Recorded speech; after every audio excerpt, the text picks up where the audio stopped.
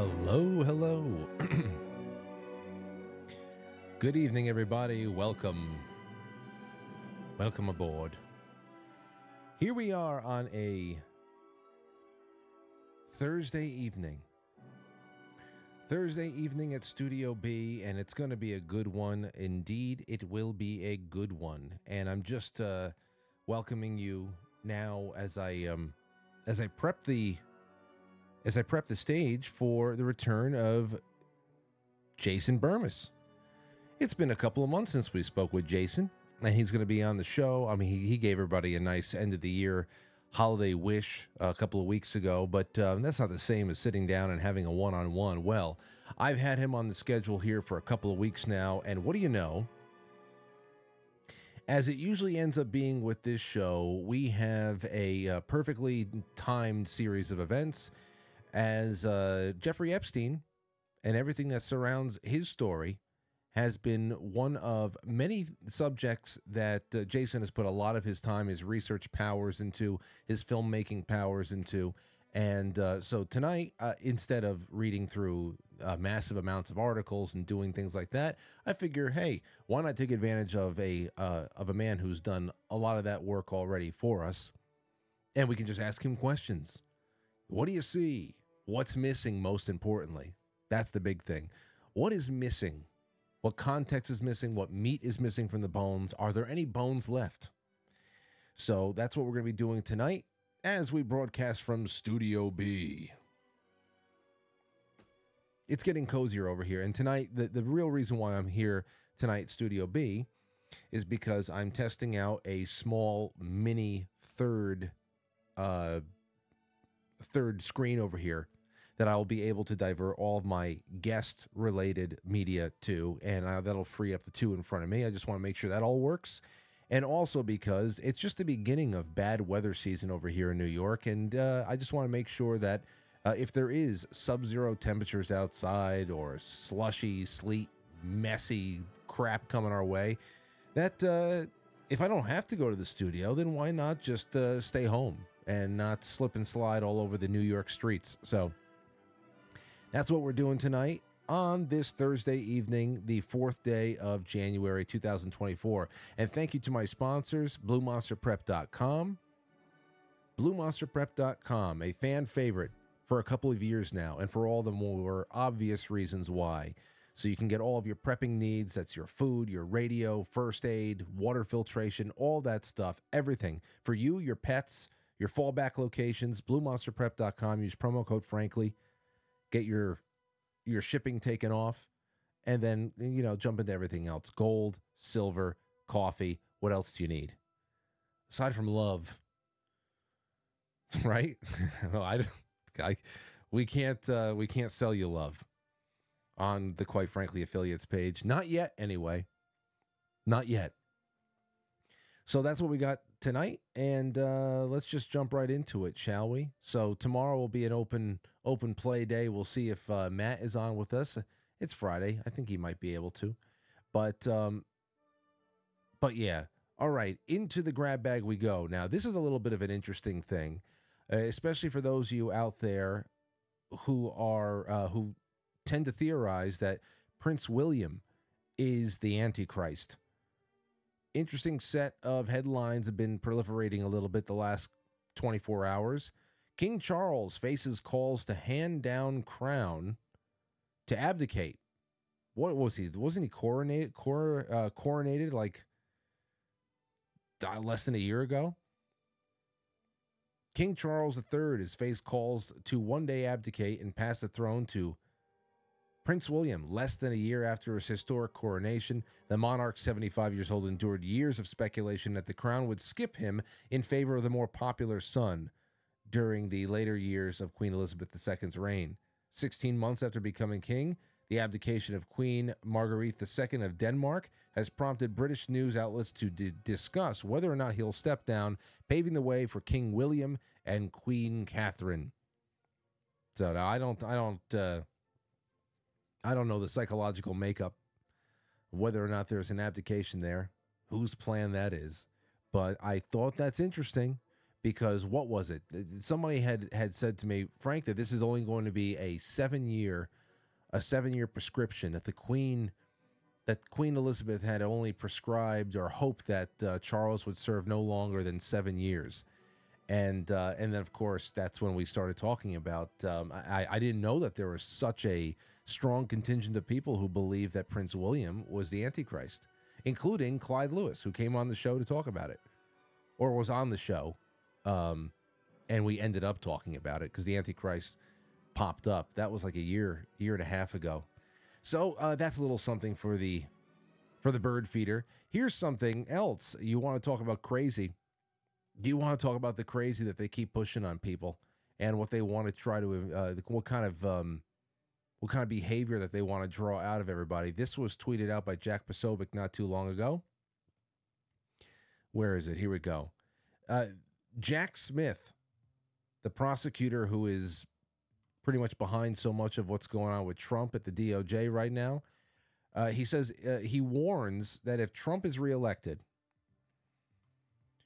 he could use the State of the Union address, to incite his supporters to kill opposing opposition. The opposition, political opposition. So pretty much politicians in the Democrat Party. Serious, this is for real. Now, obviously, it's nonsense, but it's very scary. Some people say, "Oh my gosh, that's so terrifying. Trump can't be allowed to be president." Those people are hopeless fools. The fact that Jack Smith is putting something like this out there to a country of an ever-increasing population, subset of mentally disturbed, drugged-up lunatics, that's the disturbing thing. Take a listen to this. We'll just read again from the filing. Hold on a second. I want to make sure this gets nice and loud. And I like the audio controls I have at home. Soon I'll have it at the studio. Remember, a lot of big technology day is going to be at the studio on Saturday morning. We'll just read again from the filing, because this could be right out of a political thriller. Quote, "The nation would have no recourse to deter a president from inciting his supporters during a State of the Union address to kill opposing lawmakers to ensure that he remains in office unlawfully." We'll just read again. Now think about that. Just think about that. To put that out to the public, think about what you need to first think of the American public, or to at least the demographic that you're really trying to market yourself to. The man we all hate may use the State of the Union to urge supporters to kill politicians and then, of course, who will obey. It'll be like Seasons of the Witch, where everybody's watching television and all of a sudden they're like remote controlled at that point. And all to make sure that he cannot ever leave office again. He can maintain office unlawfully. That all he needs to do is get his supporters to kill his political opposition, and there will be nothing stopping him from being Xi Jinping. Can you just, the stupidity that they are playing to, if anybody thinks that's plausible, think about the dangerous levels of stupidity. You would actually have to be the people that Jack Smith is pretending Trump supporters by and large are, to be able to watch a State of the Union and then take orders to kill, whether it be overt or subliminal, to take those orders and go out and act on it. You actually have to be that level of stupid to accept this warning as serious. So it's all very ironic, and of course, more and more projection. So that's just a little something else for you. Of course, this is only day 4 of 2024, and then we have so much more. But we're going to be talking about Jeffrey Epstein tonight with Jason Bermas, especially the gaslighting that's going on right now. This one was from MSNBC. Why it won't matter that Jeffrey Epstein client list is bound to be a letdown. Epstein was a true monster, But conspiracy theorists are not always interested in the actual facts of as many real crimes. And this is why you have to be very careful about what they bait you with. What the hell are they actually going to put on out there? What? They know that there's something bad, and they know that the best way that they have to survive, everybody that's involved. Because just remember about everything that has been. Think about the work that was tried to be done at places like ABC with Amy Robach, that was killed. All the projects that were killed because they didn't want to disturb the Clinton campaign in 2016, or Vanity Fair.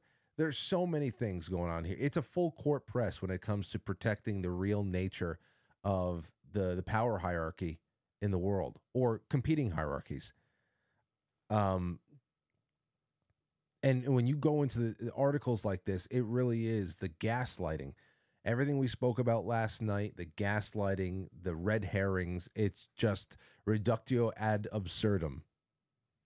Reduce it to the most absurd point you can make so that it can be just written off, create your straw man, walk away. That's what Pizzagate became. And who knows what happens tonight, how we talk about things tonight, and yeah, all that and more just coming up next. So don't go anywhere. In fact, I just tweeted and truthed and gabbed everything out for you. So if you can go and please hit that share button, bring people along for the ride. The full 2 hours uninterrupted will be on quitefrankly.tv, powered by pilled.net and Foxhole. So if you want to switch over there, you can, so you don't have to do it later on. But till then, sit back, relax, and enjoy the show. We're going to have Jason Bermas joining us right after this, so don't go anywhere. Are you a chicken McNugget? No.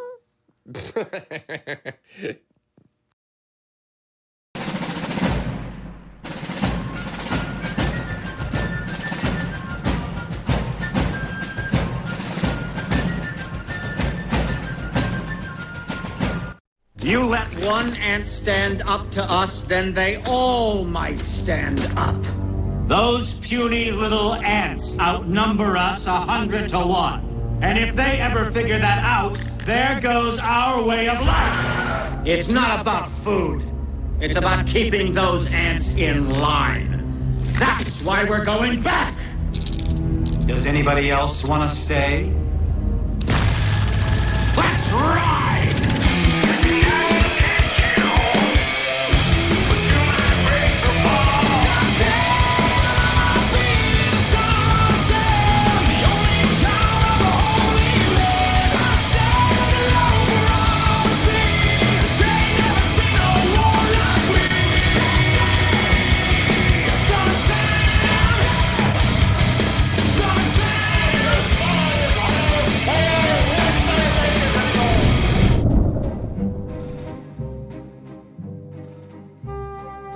All right. So how did that work out? Nice? Good. Okay, so the sound, I'm if that was a little bit low at first, my apologies. I'm really just trying to fine tune things over here, and I had a little bit of a technological hiccup on Christmas Eve when we did our Christmas Eve broadcast. I don't know what made it so made the mic so hot back then. It was just popping all over the place, but it seems like everything's under control tonight. All the audio signals seem pretty steady, and anyway, that's what we have lined up for this evening. A lot of craziness, and as I said before, why wouldn't it matter that the Jeffrey Epstein client list is bound to be a letdown? Well, what is it about those letdowns? Yeah, I think that nobody wants people to be excited about justice that is so has been buried so deep under so many levels of obfuscation and lies and cover-ups. Nobody is more excited about, people wanting there to be some justice than those who have been covering it up. Because whenever nothing happens and people overreact and they say, hey, on January 2nd, we're going to get everything. We got you, Chrissy Teigen and John Legend. We're coming for you. They love that stuff because what we really going to get, I don't know. Maybe there is some really great stuff to focus in on, but it's going to be a little bit harder than that, my friends. A little bit harder than that. Just trying to make sure that I stay on top of everything here. And you can also send over some super chats. We're going to get to those all throughout the evening, and I really hope that that you take part in that, because we had a lot of great super chats last night, and it almost took over the show as far as all the side conversations that were started. Love that kind of stuff. The names of the people who were previously sealed on as a John or a Jane Doe, 77 of them. Now, obviously, you have Virginia Roberts, you have Ghislaine Maxwell, you have a few other, Prince Andrew. But there's a lot of other people that you say, what are these names? Where they come from? And you have to remember, not all of them are victims, not all of them are abusers, Johns or anything like that. There's a lot of just people involved in the investigation, lawyers, things like that. So I'm sure that there's going to be a lot of deep diving into this stuff to see where it all goes from there. But the untold story is the story that's going to be most shocking to people, and the evidence for that is all over the place. The issue is that there's so much power concentrated in media and government and everywhere else that they've had a really fantastic time making it seem like all these rings that have popped up, whether we're talking about Finders or Franklin, McMartin, Fox Island. I mean, it goes all over the place. Even just what was getting dug up in Utah about a year and a half ago at this point. That kind of stuff is always made to seem like they are just individual points on a grid that have no connection to anything else. They happen in a vacuum, and that's all. There's nothing that connects the continents. Epstein has nothing to do with Nexium. Nexium has nothing to do with the other thing. It's just one of those incredible power moves that we have to deal with all the time. Here's a super chat that just came in from Nasty Coos. Said, hey, Frank, John McClane tossed a body out a window to get attention of LAPD. Sending illegal aliens north is the South saying, welcome to the party, pal. Sergeant Stevie Wonder got personality involved only after his police cruiser was destroyed. Personally involved. Well, if you're talking about, you're talking about sending things upward. Well, again, welcome to the party. You have a duty to seal off the border. Every state has a duty to protect their borders, whether it be protect their borders, that join another state, that have something terrible going on there, that they want to isolate themselves from another state of the union, or from a national boundary, an international boundary. That's what I'm saying. I think, you send all the illegal aliens who you want up here. You can send them 1,000 miles northeast so that they will just then move around at will to wherever the hell they want afterwards, or maybe a couple of dozen miles south to the international boundary and then seal up the border. The federal government is abdicating its responsibility to defend the nation. So border states need to do that. And this media gamesmanship is really just accelerationism. And if that's the thing, if Greg Abbott if that's what he wants to do, if he wants to accelerate this to the point where he helps hasten the collapse of cities and all that other stuff through illegal I don't agree with it, but at least if that is a stated goal, then fine. But this is what they want. That's making things a little bit hard for people like Eric Adams in New York, because he's the one holding the hot potato at this point.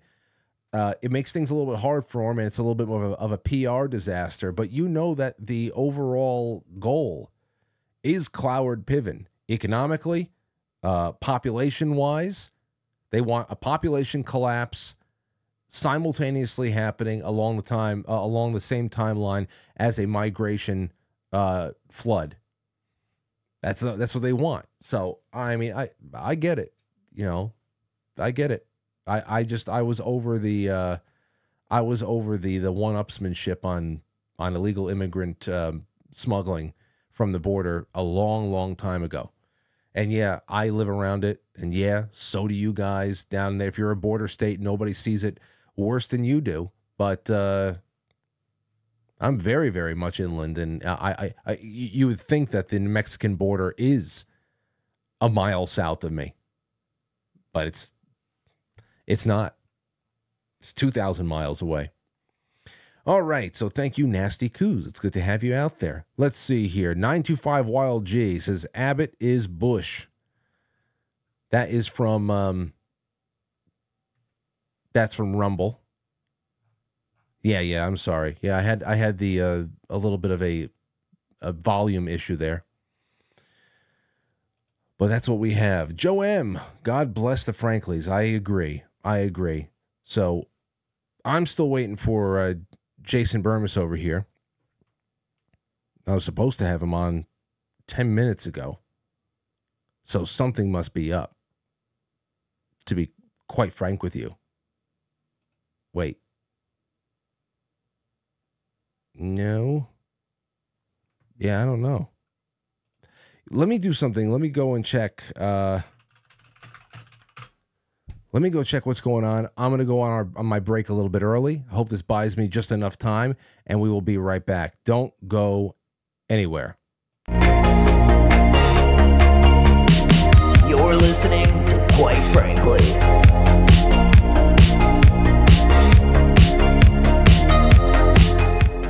Let's go back to a first-time caller line and see what the hell's happening.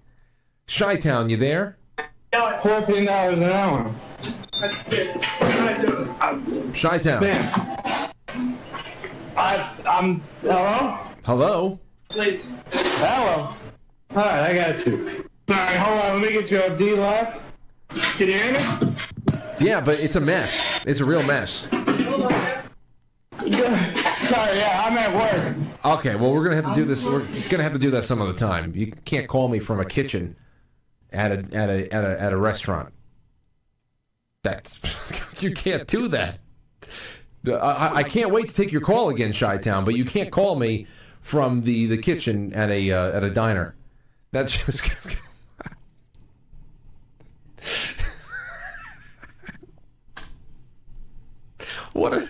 oh man, I'm trying to hold it together for you guys and gals tonight. My broadcast OCD is being tested so severely tested tonight.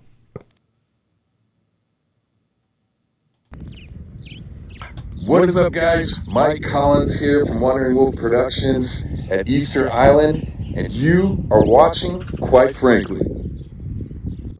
All right, ladies and gentlemen. Okay, so that was a little bit, I don't know what the hell happened over here, but we just got it figured out. Jason, do you hear me?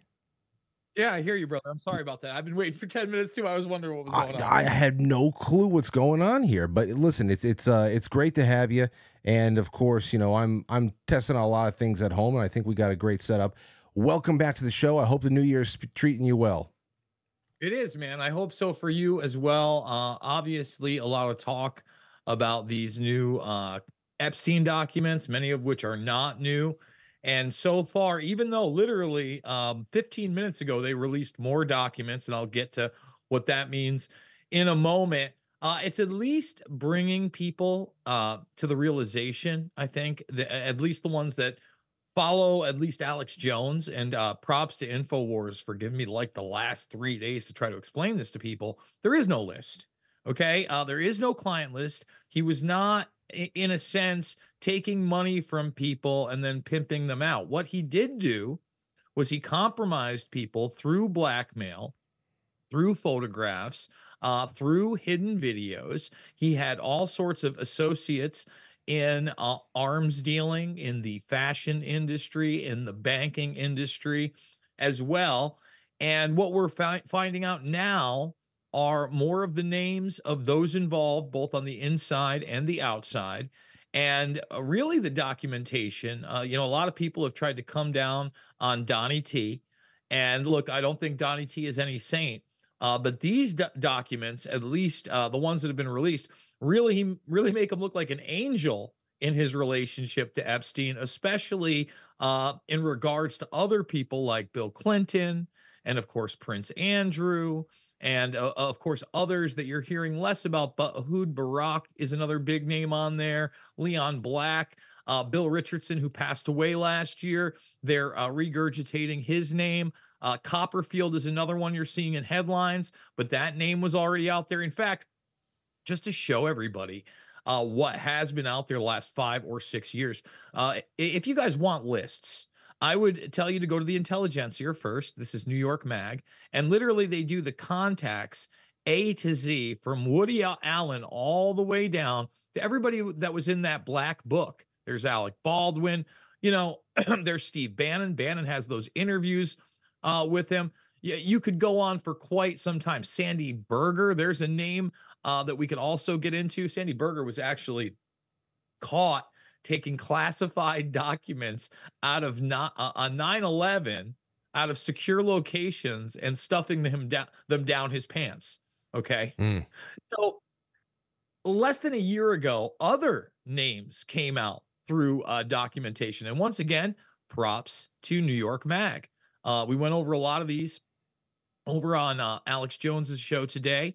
But if you take a look at this, you've got Vera Wang, Naomi Campbell. She had been in the Black Book, also in the flight log, shows you the fashion industry. RFK Jr. has recently had to comment on his relationship with Epstein and how his ex-wife had a rather extensive relationship with Ghislaine Maxwell. More modern tech moguls such as Sergey Brin, and later you could talk about Peter Thiel, which we did on this as well. Bill Gates, of course, Ehud Barak, etc. Now, the question is, and as I stated before, Frank, I do want to let people know that yet another batch, and these have been coming all day, has just been released. Daily Mail reporting on it, but courtlistener.com will really give it away because basically it updates at every moment that they have to put out new documentation. That was 7:04 Eastern time. So literally 21 minutes ago, folks, more documents have dropped.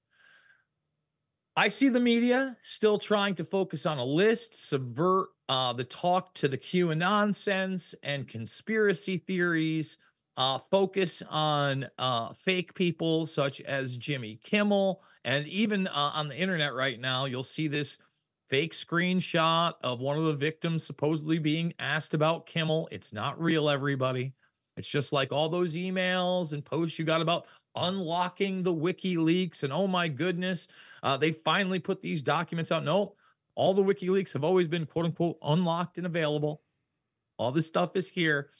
So really, as I predicted days before this happened, we've seen just a lot more of the same with more confirmation. What do I mean? Well, we already knew Bill Clinton had met with Epstein on numerous occasions, flown on the plane over 20 times. One of those was a trip to Africa with Kevin Spacey. And the actor's name is eluding me, but he's the other guy in Friday. So we knew about that, but now we get the he likes him young comment. Okay, that's what the media is glomming on. Bill Clinton, he likes him young. They're not glomming onto the fact that we have claims from Jeffrey Epstein in writing from his lawyers, including Dershowitz, that he helped build the the Clinton Global Initiative. They bragged about that. Absolutely, and that's a bigger deal.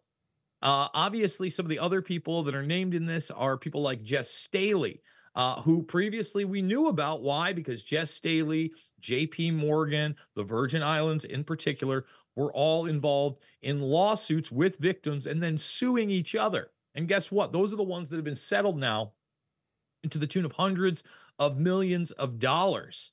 Okay, so we've got banking. When I talked about Prince Andrew today, let's show this to your audience, because a lot of people think, oh, he's just a royal. That's what was really going on. No, that was part of what was going on. But what's really going on with a guy like Prince Andrew, we talked about banking, right? Well, how about Goldman Sachs and Libyan gun running? All right. People have to realize Prince Andrew's role in that family and in the UK was to be their largest arms dealer. Here's just a $1.3 million payment. And it's actually in a piece that's trying to uplift Prince Andrew. Arms and weapons were a particular area of interest for the prince. Wherever he went, arms deals would seem to follow. In 2009 and 10, he made a series of trips to Yemen, which were immediately followed by arms sales. In 2010, he attended the Farnborough International Arms Fair, a major showcase for the UK arms industry. While there, he met with senior representatives from Jordan, Malaysia, and Indian Defense Ministries. Why is that? Oh, yeah, boy. Yes. I'm very busy. Very busy people. I'll tell you. Well, again, so let's talk about this for a second, Frank. This is really how it works. It's not, hey, I'm selling girls to Prince Andrew. No, I'm hobnobbing and supplying these girls to Prince Andrew to get a taste of the arms trade that's being facilitated and the bank money laundering that's being facilitated. And at the same time, I'm compromising individuals by this sex trade. So a lot of people forget this also, Frank, but it's so key to understanding how this network actually worked. They forget that Alexander Acosta, who was the guy who gave the sweetheart deal to Epstein all the way back in the Miami days, if people can remember that and go that far back. Mm-hmm. Well, at that time period, Frank, Epstein had cut a deal with the FBI. Now, from what we know, eyewitness accounts, Epstein was reported to the NYPD and FBI, according to Maria Farmer. And remember, her sister, Annie Farmer, is one of the people that actually won in court recently, all the way back in 1996. But we do know for certain in 2008, when this deal was cut with Epstein, somebody up here says approved by, blanked out, drafted by, blanked out, contact, blanked out. But we know that Epstein has also provided information to the FBI as agreed upon. Case agent advised that no federal prosecution will occur in this matter as long as Epstein continues to uphold his agreement with the state of Florida. So Epstein cut a deal with the FBI. This is part of that deal. And it was reported on that he cut that deal because he was told Epstein is intelligence, and this is beyond your pay grade. Now, in July of 2019, July 10th. I remember. I remember the resignation. I remember this line of questioning. In fact, it was gonna be the last question he answered, and then after he got asked it, he had to answer a few more just to wipe the taste out of his mouth. So what you're looking at right there, we're not going to play it because play it. No, it's perfect. Unless you have the exact location of the. I have the quote, so we're going to get to that in a second. Also have him resigning, but essentially he had to do this press conference, which was an hour long. Which you are correct. Okay, he is directly asked right here. We're going to read what his response is. If Epstein was an intelligence asset, and he dances around the question. So there has been reporting to that effect. And let me say, there's been a report to a lot of effects in this case. Not just now, but over the years. And again, I would hesitate to take this reporting as fact. So again, he doesn't answer yes or no. And then he says, this was a case that was brought by our office. This was a case that was brought based on the facts. And I look at the reporting and others, I can't address it directly because of our guidelines. Now, as much as he danced around that question, just like you told him, he was arm in arm 48 hours later resigning next to Donald Trump. So that should tell people a lot. And when they were talking about his intelligence connections, she also alluded, and this is going to bring it full circle to the arms trade, that he was involved with a guy named Adnan Khashoggi. Well, Adnan Khashoggi is a notorious arms dealer.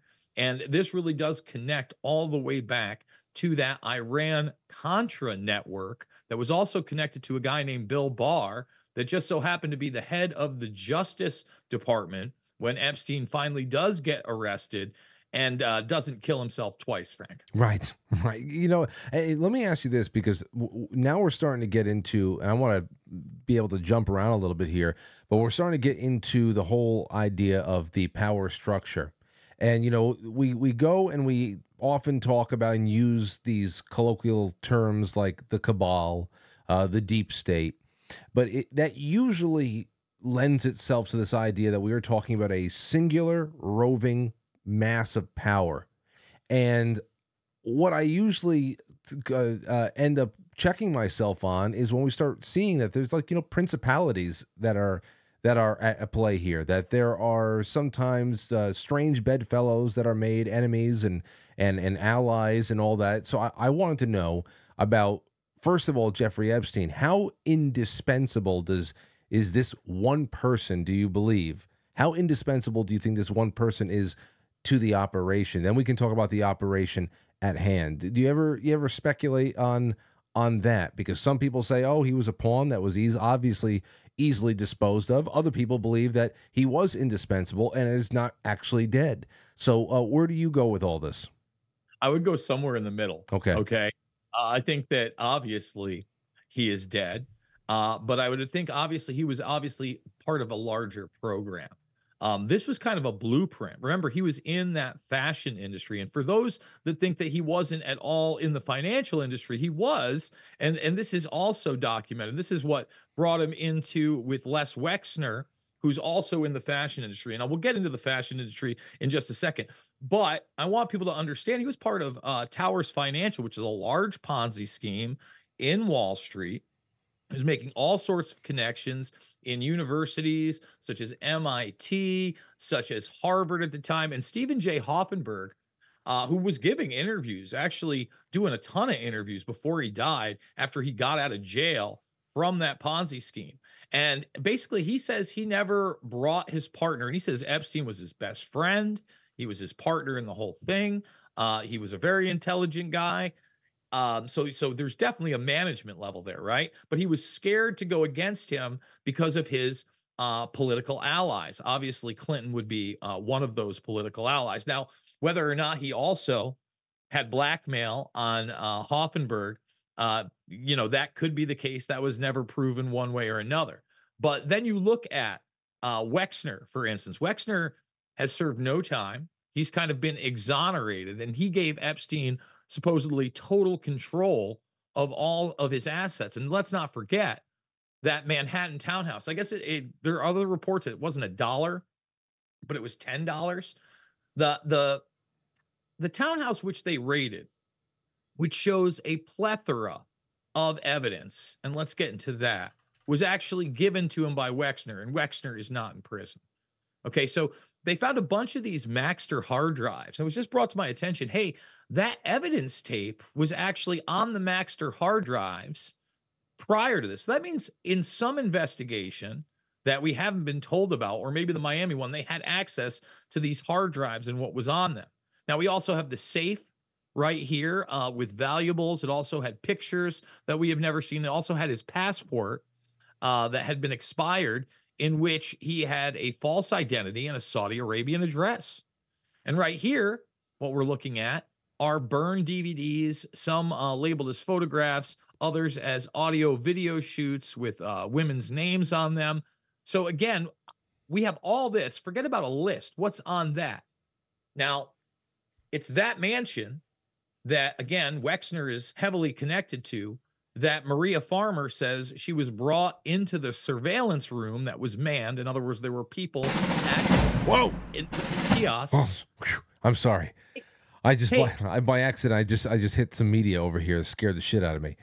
Okay, go back. I just scared the shit out of myself. I'm sorry. So go back to restart what you were just saying. I was talking about this mansion where all of that evidence, and by the way, that evidence, we also have the binders. Let's show people that was so secretive, whatever was in these binders, that they blacked out what was written on them or shown, or if there was like a photograph. Okay, think about how thick each one of those binders is. About as thick as a phone book.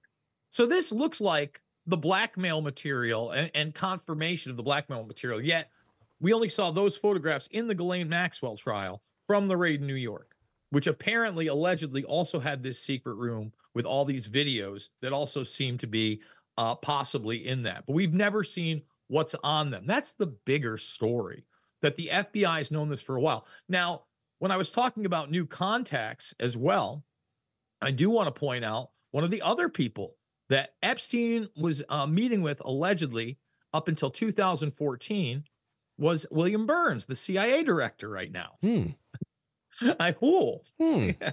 Oh, so to say there's no intelligence connections here is absolutely absurd. And then, to kind of talk about all the different things, we talked about the Clinton Global Initiative. Well, he also placed himself in all sorts of different charities that spanned celebritards, such as Elton John and his AIDS Foundation. Remember, Elton John has some pretty sketchy allegations against him as well, all the way to those universities. Marvin Minsky is now making his way into the conversation because he's in the documents, but he's MIT. Remember, MIT is also with Boston Dynamics, also works with DARPA. Then we have Harvard, and Harvard has been a hotbed for grooming U.S. intelligence assets for decades. In fact, through some of Epstein's charitable work, because people have to understand, Epstein was a hardcore pedophile. Okay. He needed to be serviced several times a day.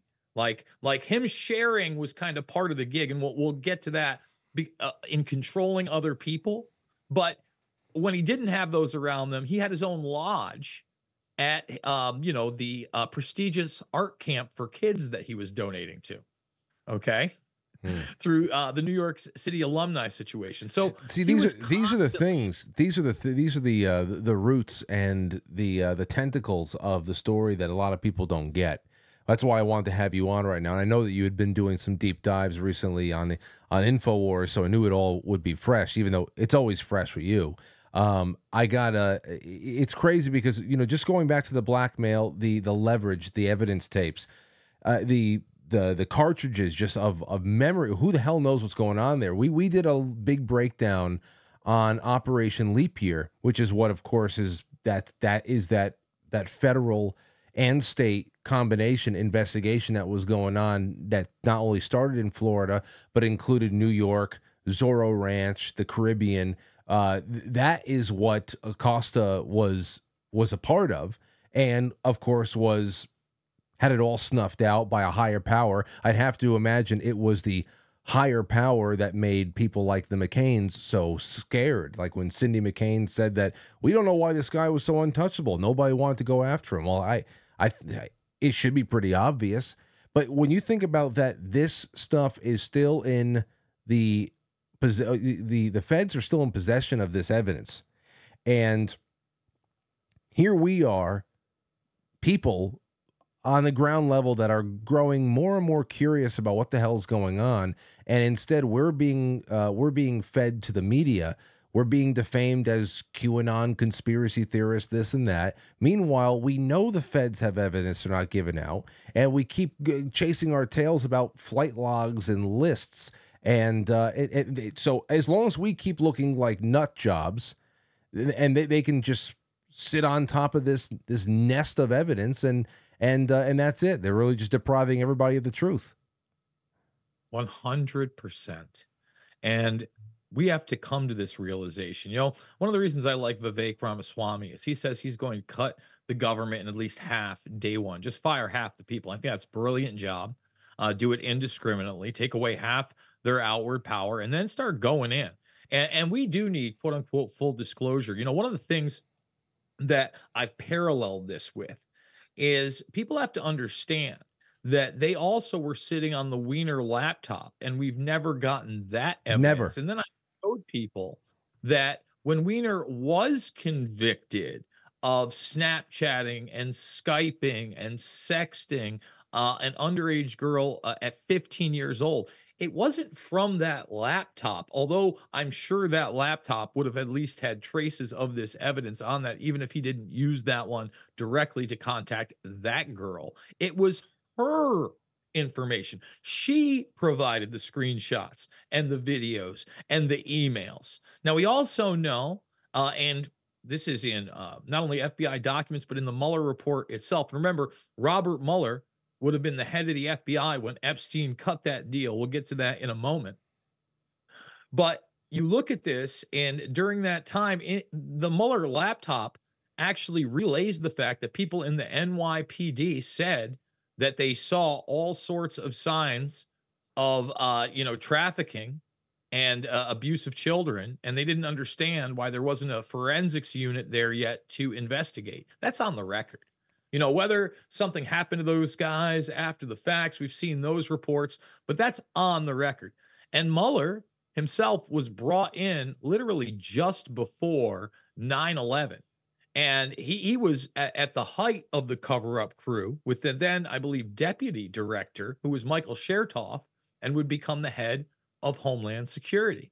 Another fun fact about Robert Mueller is he was basically coming up in the Justice Department right around the same time as Bill Barr was coming up in the Justice Department and about to be named the youngest attorney general under George Herbert Walker Bush. So those guys worked on a lot of things together. And, I think I said this on your show way back in the day about the Mueller report, is that everybody kind of got what they wanted, right? You had no collusion with Russia on Trump, but then that open-ended door. Yep. And you still had the narrative that somehow Julian Assange was a tool of the pootster, poot, and the Russians still hacked the election.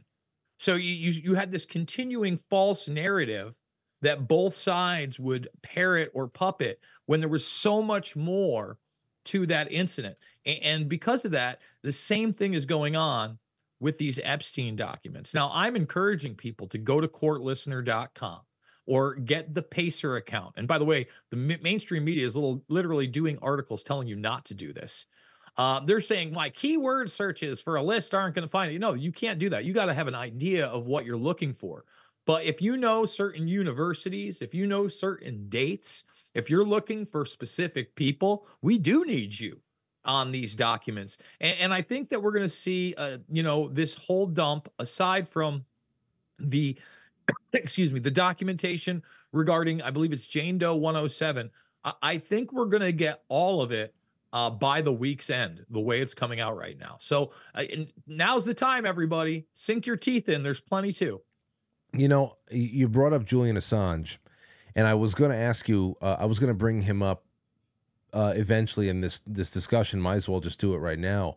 But do you have any information on his current condition? Because, if it weren't for him, who knows if we would have ever had read those Podesta emails.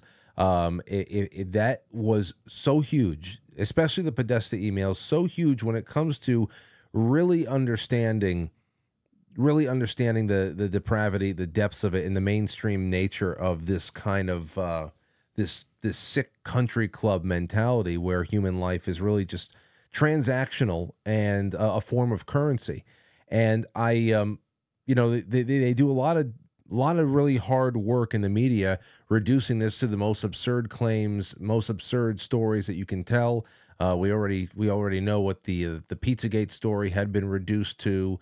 So it just became worthless to even talk about in public. And then there was also just little thing like I think you might have even brought this up too, but I remember it. I remember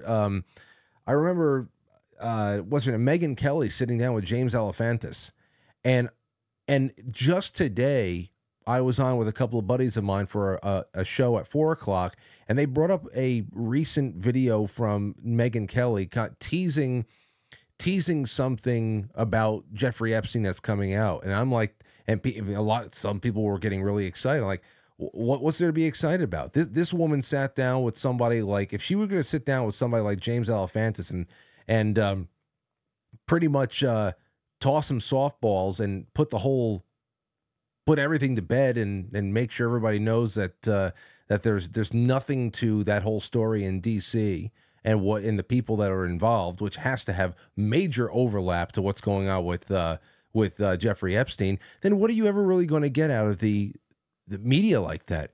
It's just to know what work they've done in the past. Everybody wants to have a piece of the pie, but not too big of a piece, because they don't want to be the ones to take this whole damn thing down. Well, I think they're selfish. I think they're career driven. I think they're phony. I think they're entertainers. And I'm not that person. So, you mentioned Alefantis and, the Pizzagate and QAnon nonsense, that's all been lumped together now. And so has anything with high level human trafficking has now been lumped into that. And they'll even have like a sidewinder of white supremacy. So they end up having all of their talking points. But this is what they'll never do. You know, you mentioned Podesta and the emails, and this is the one that I continue to go to. Now, this is actually an exchange, I think, all the way back in, geez, let's look at it. When is it? It is August 10th, 2018. So, you know, quite 5.5 years ago. Geez, time flies. And the New York Times had contacted me, and they basically wanted to do a hit piece on Alex Jones. So Emily Steele, who still works there, says, Jason, hi. My name is Emily Steele, and I'm a reporter with the New York Times. I'm working on an article about InfoWars and Alex Jones. I was interested in talking to you about your experiences there. Could you please give me a call? I'm on Many thanks, Emily. And I told them I'd be more than happy to talk with you as soon as your publication addresses this email to John Podesta, in which he is going to a farm to be entertained by 3 small children, ages 7, 9, and 11, in a heated pool. I anxiously await your response, which was never. And so let's just read from the email so people can understand. Now, I'm not even going to make any kind of claims about what this means. I'm going to ask some questions after the email, and I think your viewers are going to have some common sense. Now, this is an email addressed to Podesta and others. All right, we're going to start right here. I am popping up again to share our excitement about the reprise of our gang's visit to the farm in Lovettsville. And I thought I'd share a couple more notes. We plan to heat the pool, so a swim is a possibility. Bonnie will be Uber service to transport Ruby, Emerson, and Maeve Lozado, 11, 9, and almost 7. So you'll have some further entertainment, and they will be in that pool for sure. Now, first of all, you don't Uber children with somebody that are not teenagers. That's number one. Okay. Then you don't specifically give out their ages in a normal situation and assure people that this, as their entertainment, is going to be in a heated pool, and they'll be in that pool for sure. If alarm bells aren't ringing out of your head when reading something like that, you're either totally lost or you're a disingenuous loser. Oh, and it's only the tip of the iceberg too. When you see people in these emails talk about eating certain types of foods for very specific amounts of time, it's just anybody who's honest that doesn't have a loyalty to some ridiculous political faction or to some fantasy world is I don't know how else they can see this or not at least have their curiosity piqued and say, you know what, when there's smoke, we got to figure out where the fire is and what the nature of the fire is. How the hell did it happen?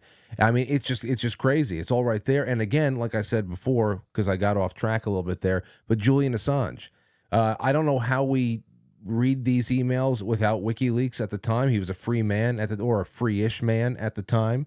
What can you tell us about Julian Assange's current condition? Because for all we know, he's still physically alive, and there's always a little bit of an update from time to time about whether or not he's going to be extradited here and there.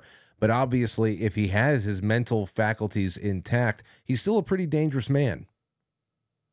Well, the truth of the matter is that, you had that Tucker Carlson visit, I think about 6 weeks ago.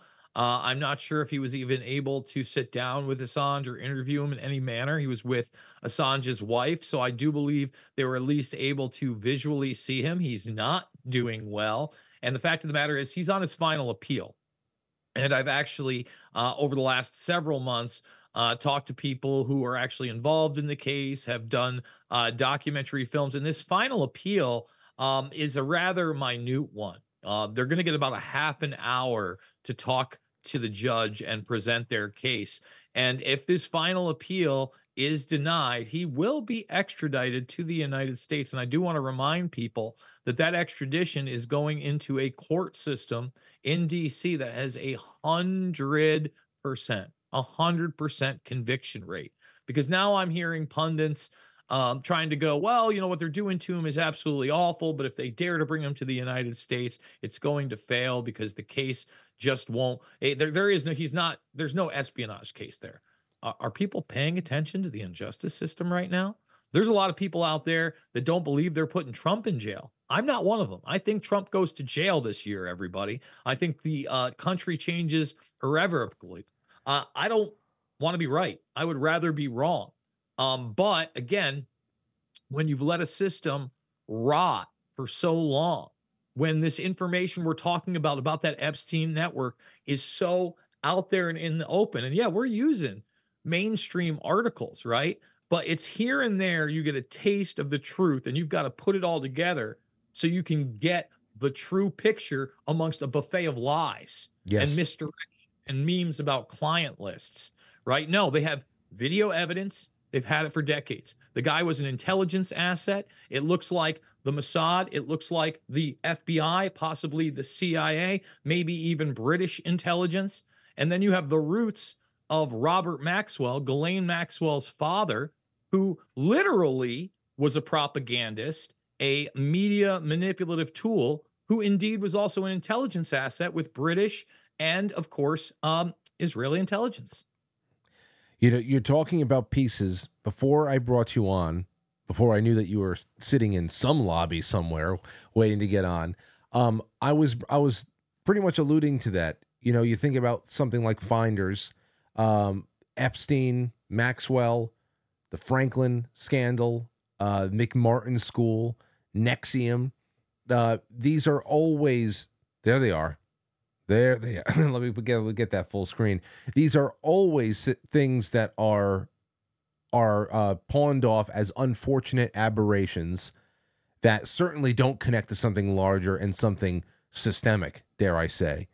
But that's what we really get when there's so much of it out there, and it's so large that it just bubbles over into the public sphere. After a few years, it's very easy to if you're semi-conscious, it's very easy to put together a thumbnail sketch of what really may be going on behind this very thin veil that we call reality. And I would love to talk to you about that. Would you be able to stay on past the intermission for a few minutes? Yeah, of course. Okay, I'd love to. I'm going to put you on mute. We're going to take you past intermission, and what I want to talk to you when we get back to end the show tonight is about the power structure in the world. How multipolar is it? Because, like I said before, we tend to slip into this habit of referring to the cabal or the deep state, the singular unit that is out there, and just calling on all of its affiliate groups and affiliate corporations and stuff like that to bring about their Agenda 2030 end to what used to be a semi-democratic world. But I want to know just how multipolar you believe it is, if there is a central power to it all, or if it really is factions keeping themselves in semi-orbit with the blackmail that they're leveraging each other with. We'll hold that to the other end. Jason Bermas is my guest. I love when he's on. We're kicking off a new year with him, and we will be back in just a second. So, ladies and gents, follow us over. We are at quitefrankly.tv or pilled.net. It's powered by Pilled. That link is in the description below. I tweeted it all out. Just 2 clicks on over. There's no paywall. This show in its entirety, including this interview, will be clipped out and hosted all over the place by the time this calendar day ends. So don't worry about that. But in the meantime, there's nothing like hanging out with us live. Come on over to the website. It's very, very simple, and I hope that you follow suit. It's going to be great. And then after Jason gets off with us, we're going to be opening up the lines, and we have plenty of things to complement this with. So don't go anywhere. Be right back. The rest of the show is available exclusively at pilled.net. Follow the link in the description of the episode, get signed up, it's that easy. Or head on over to quitefrankly.tv, just press play. No paywalls, no censorship, no strings attached. So head on over, quitefrankly.tv, powered by Foxhole, and pilled.net.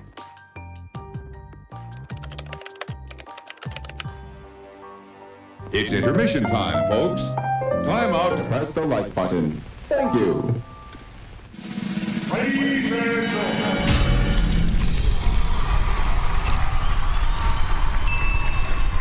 Welcome to intermission. We'll be right back.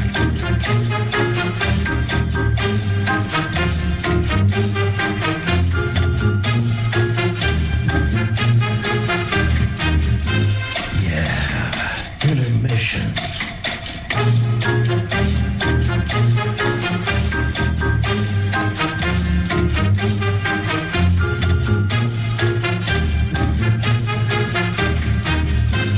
Yeah, intermission.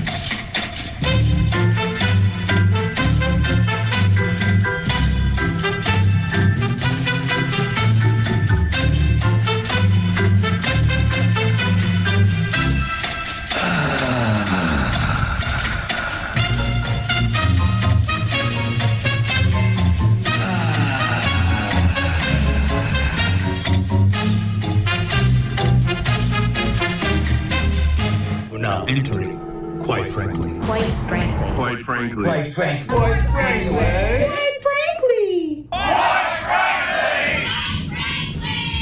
Quite frankly. Quite frankly. Quite frankly. Quite frankly. Quite frankly. Quite frankly. Quite frankly. Quite frankly. Quite frankly. We all support quite frankly. Not quite. Quite frankly, Joe Brandon. quite frankly, in Roma, Italia. Quite frankly, you going on Frank's show tonight? I want to get a Coke. Can I get a Coke? So everybody watch, quite frankly, with Frank.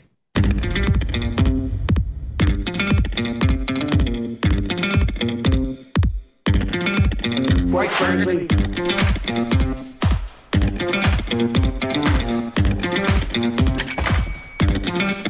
How dare you?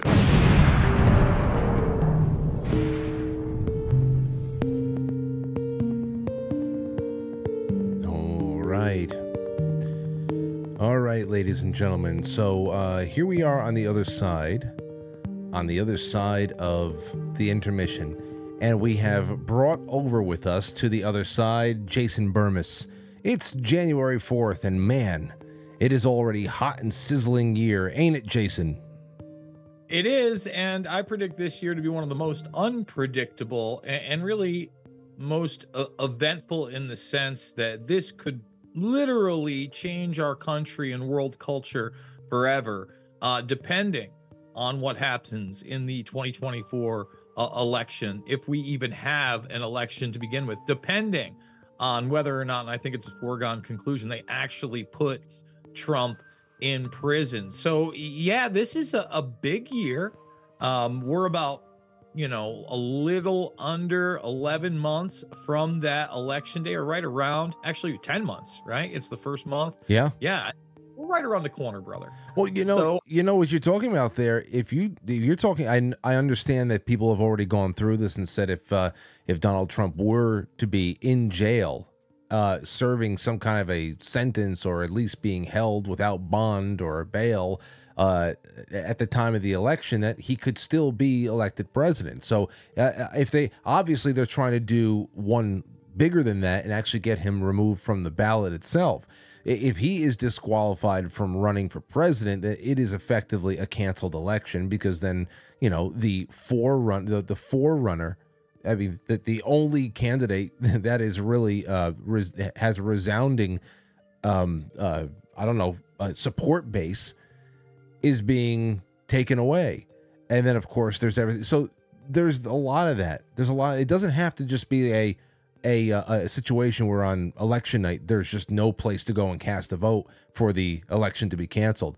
We know that there were. Did you see what Jack Smith had said? What he had said about Donald Trump? How he can incite supporters to go and kill political opposition if he were allowed to A, be president, and B, allowed to speak at the next State of the Union. That he would use the State of the Union to put out a call to kill Democrat politicians. I mean, this is crazy. That's crazy messaging to a very sick, mentally ill country. And so, yeah, it's who the hell knows? You want to talk about unpredictable. Yeah, and at the same time, we're entrenched in war in a way that we haven't been in a long time. And Israel and Palestine, no matter where you lie on that conflict. And I don't think that we've discussed it yet, but the fact of the matter is, again, no matter where you lie in that issue, U.S. Special Forces happen to be training in Israel on the day of the attack. If you're not questioning why the Iron Dome failed or why the response took so long and then was so lackluster, and then the propaganda after that, you need to be. And on top of that, that's not defending one side or the other. The fact that we allowed Israel and really encouraged them to shut off the power, stop food production, energy coming into that region as they were carpet bombed. I mean, that's an international war crime.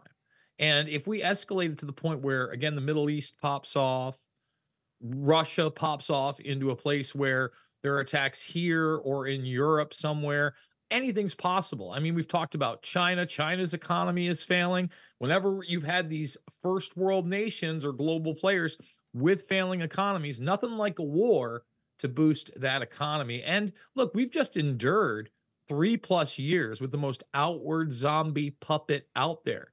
And we talked about laptops, and we talked about the Justice Department withholding information. They took it one step further with Joe Biden's son, Hunter Biden, and really Joe Biden himself, because his name is throughout the laptop on all sorts of crooked business dealings. Let's be honest about that. And Trump's Justice Department had that laptop. Bill Barr's Justice Department had that laptop. And Bill Barr has claimed ignorance and said that the Justice Department internally lied to him about what was on it. But that's a bunch of Johnny nonsense. And anybody paying attention should know that. And when I say they took it one step further, you had people like John Brennan and others, all these establishment types, Woolsey, et cetera, come out and say that that laptop, which they knew was genuine, had all the hallmarks of Russian disinformation. I know. So we're at a powder keg, man. Yeah. We're here. So I really hope that this Epstein thing does hold some more accountability, because you're talking about factions and whether there's one cabal. I think it works much like the mafia worked and still does work. They'll sit down. There are certain rules. They have certain things carved up. But at the end of the day, each little faction is vying for their piece of the pie and wanting to be at the top of the heap. We talked a little bit about the fashion industry. These people that think that they're totally invincible, people that aren't really at the top of the heap, don't come from like generational bloodlines, they'll burn you. They burned Epstein. They burned Ghislaine Maxwell. Seems Wexner was a little too high. He was able to survive when people like Nygaard didn't survive. And Peter Nygaard, here's a guy in the fashion industry. Here's a guy into eugenics. And that was another aspect of Epstein. Remember, he had the baby making ranch in which he wanted to have a race of Epsteins. There's actually cloning talked about at the New Mexico ranch. And for those that think that that is like some kind of conspiracy theory, that is as mainline as it gets. 20 women at a time being impregnated by the super Epsteins. Yeah. Well, Peter Nygaard wanted to live forever. So he didn't just want to create like a soup. Like he already had a son who actually turned on him because of all the evil shit he was doing, Frank. But as evil as that got, this guy was impregnating not just women, but girls as young as 14, had his own island, by the way, everybody, drugging and raping them in many instances, then forcibly making them have abortions, then taking that aborted fetal tissue and having it turned into stem cells he would inject into his own body. Yep. He had a court case in which he was finally convicted, and now he may be extradited to the United States for yet more crimes. Claude Hadid is another person in the 80s that was running these modeling agencies where they would take 15, 16, 17-year-old girls, put them into dormitory type environments, cut them off from communications with their parents, and basically pawn them off on rich individuals they wanted influence over. Jean-Luc Brunel, who is in the photographs with Epstein and Ghislaine Maxwell on the Lolita Express, and also in the fashion industry. He was charged with crimes. He was put in prison. And I believe it's almost a year ago now, but within the last year, committed suicide in that prison in Spain. Harvey Weinstein. Well, before we get to Weinstein, what about that incredible attempt that Jeffrey Epstein made to send a letter to Larry Nassar before he died? And for people that don't know that and who Larry Nassar is, Larry Nassar was somebody that, again, abused how many young girls we don't know in a system where young girls were brought to him via athletic competition and the Olympic system. And yes, he did try to contact Nassar from Metro in New York. It's pretty, I mean, some pretty weird and twisted stuff. It is. It is, and there's no end to the names you could drop, and it's not schizo to say, hey, you know, there's names everywhere. It all connects. Well, I mean, hey, it's true. I don't have these people in my life. I don't have these type of people in my life. You can form a very, very different kind of diagram if you base personnel on my life or Jason Bermas's life. You could form a very, very different kind of diagram. The people, their beliefs, what they do on the weekend for fun, things like that. So it's like, you know, the whole birds of a feather thing does apply. And, you know, there's other weird, obviously you can take this wherever you'd like for the next couple of minutes that we have together, but there's other very odd things that pop up along the way, and it's in new media. Obviously, things are very, very tightly controlled. All the information very controlled in legacy media. But when it comes to these podcasts and things that people do, and they are a little bit more candid, and they talk to those who have been in the system for a while, entertainers. I don't know if you saw that episode back in November or early December that it was getting around. But Whitney Cummings sat down with that woman. What the hell's her name? Taryn Manning. She was in that Orange is the New Black thing. Anyway, they sat down for a while, and there's a 2-minute clip that really went nowhere because it was kind of awkward but incredible. And of course, Whitney Cummings just didn't see an opportunity to actually talk about something important, so she just made a couple of fucking jokes and it was all done.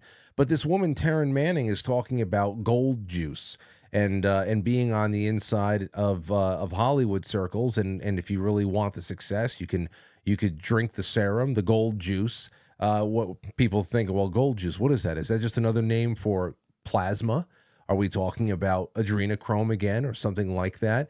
These, you bring up Peter Nygard.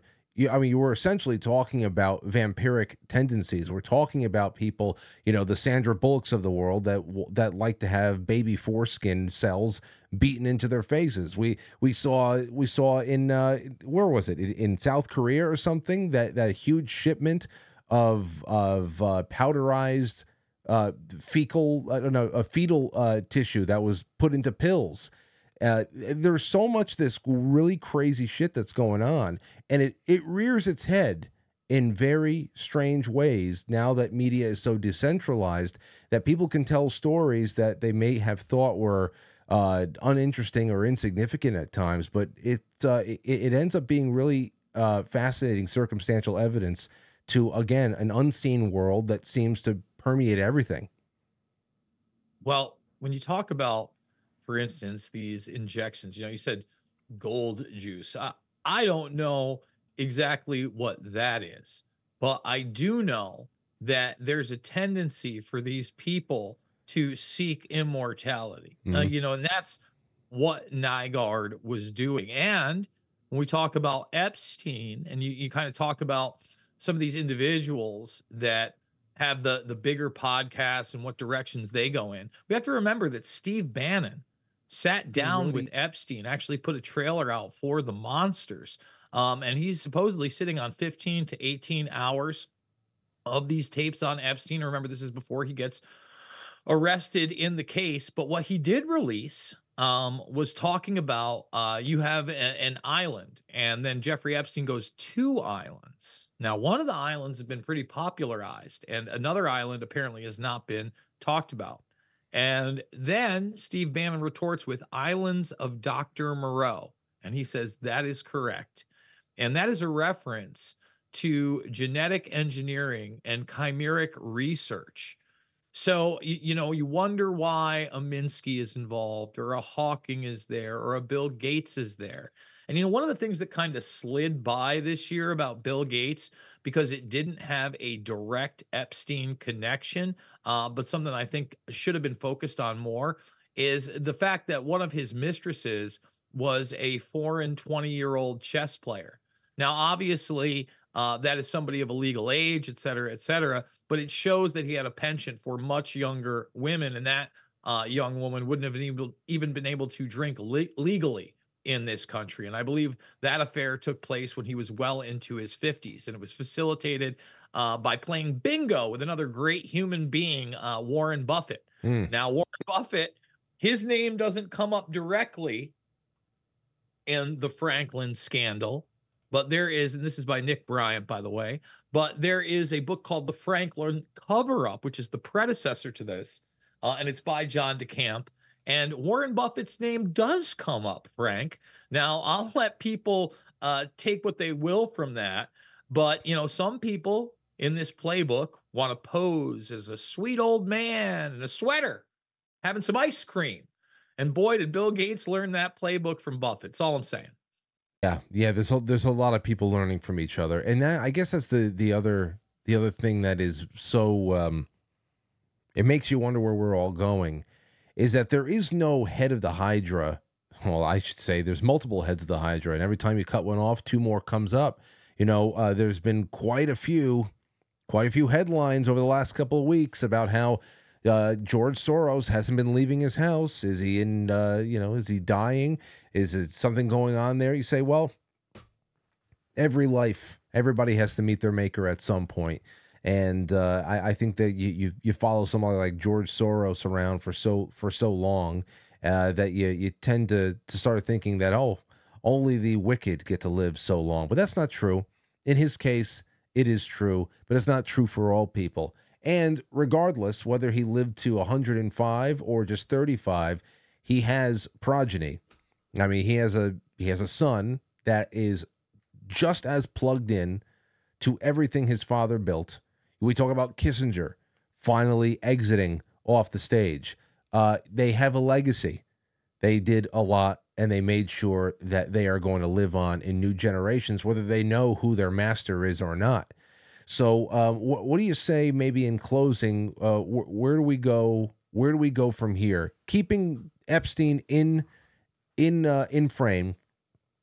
We started off by saying everything that we saw really isn't very new. I was thinking that last night because I got off air. I knew that just about 10 minutes before I went live last night, all this stuff started dropping. So I said, let me see what happens at 9:00 when I get off. And I knew that you would be on tonight anyway, so we would be covered. But I'm reading some of these excerpts, and I'm saying to myself, especially like the section that pretty much clears Trump of any wrongdoing of any of this. It's like, I know I read this years ago. So what was new? And if we start getting into that whole cycle there, we'll be chasing our tail forever. So my question is, where do you think on this end, knowing what the injustice system is really capable of and what they're really focused on, what do we do as citizen journalists and just concerned citizens, concerned human beings? What do we do to help bring about some kind of what we hope to be one day justice for the crimes against humanity that have been so normalized in these circles? Yeah, we have to become the great resistance to this great reset agenda, which is really just repackaged New World Order bullshit that's been perpetrated by this same kind of clique that we've talked about for a long time. We've talked about the World Economic Forum on this program. Well, Ghislaine Maxwell's family still heavily involved in the World Economic Forum. I think we need to keep trying to push the narrative towards the truth and into the mainstream. Just a couple hours ago, and I haven't watched it yet, Tucker Carlson did almost a 30-minute piece on Epstein's death and why Bill Barr was the key person to help cover up what actually occurred, actually interviewing Jeffrey Epstein's brother. I believe it's Mark Epstein. That's huge. Again, I was ahead of the game on Bill Barr and that cover-up story. In fact, that's something I focused on the first day I was on InfoWars. I also think that we've got to put people in power like Vivek Ramaswamy, if in fact he's the real deal. He's talking like he's the real deal. Is he perfect? No. But he's not only giving a spirit of hope, he's giving actual solutions and talking about decimating the very institutions that are off limit and often aggrandized by mainstream politicians like Haley and DeSantis, the FBI, the CIA, etc. No, they have to be eviscerated. They need to be held accountable. We need to find some type of criminal accountability for those that have committed mass murder in this country and abroad, literal genocide. And really only then are we going to be able to take back this country and call it even a reflection of the constitutional republic we once were. But what I like about Vivek is he has that second American Revolution attitude, like, hey, this is it. We've got our chance now. Everybody's saying, oh, well, you want to live in this time period or that time period. Most of us just wanted to be left alone and live our lives. But sorry, guys, that's not how this works. And that's not how it's worked throughout history. So, I know that Team Humanity's got a huge boost recently, but I've been talking about Team Humanity for years. And that's what we have to become. We can't allow ourselves to be openly hypocritical, have cognitive dissonance in our lives all the time. We've got to look in the mirror and be as honest with ourselves as we possibly can, and then project that honesty onto others. And we've got to work hard, man. We've got the blueprints and the layouts for a true, free, and fair society, more so than has ever been seen in history. We've got the technology, we've got the resources.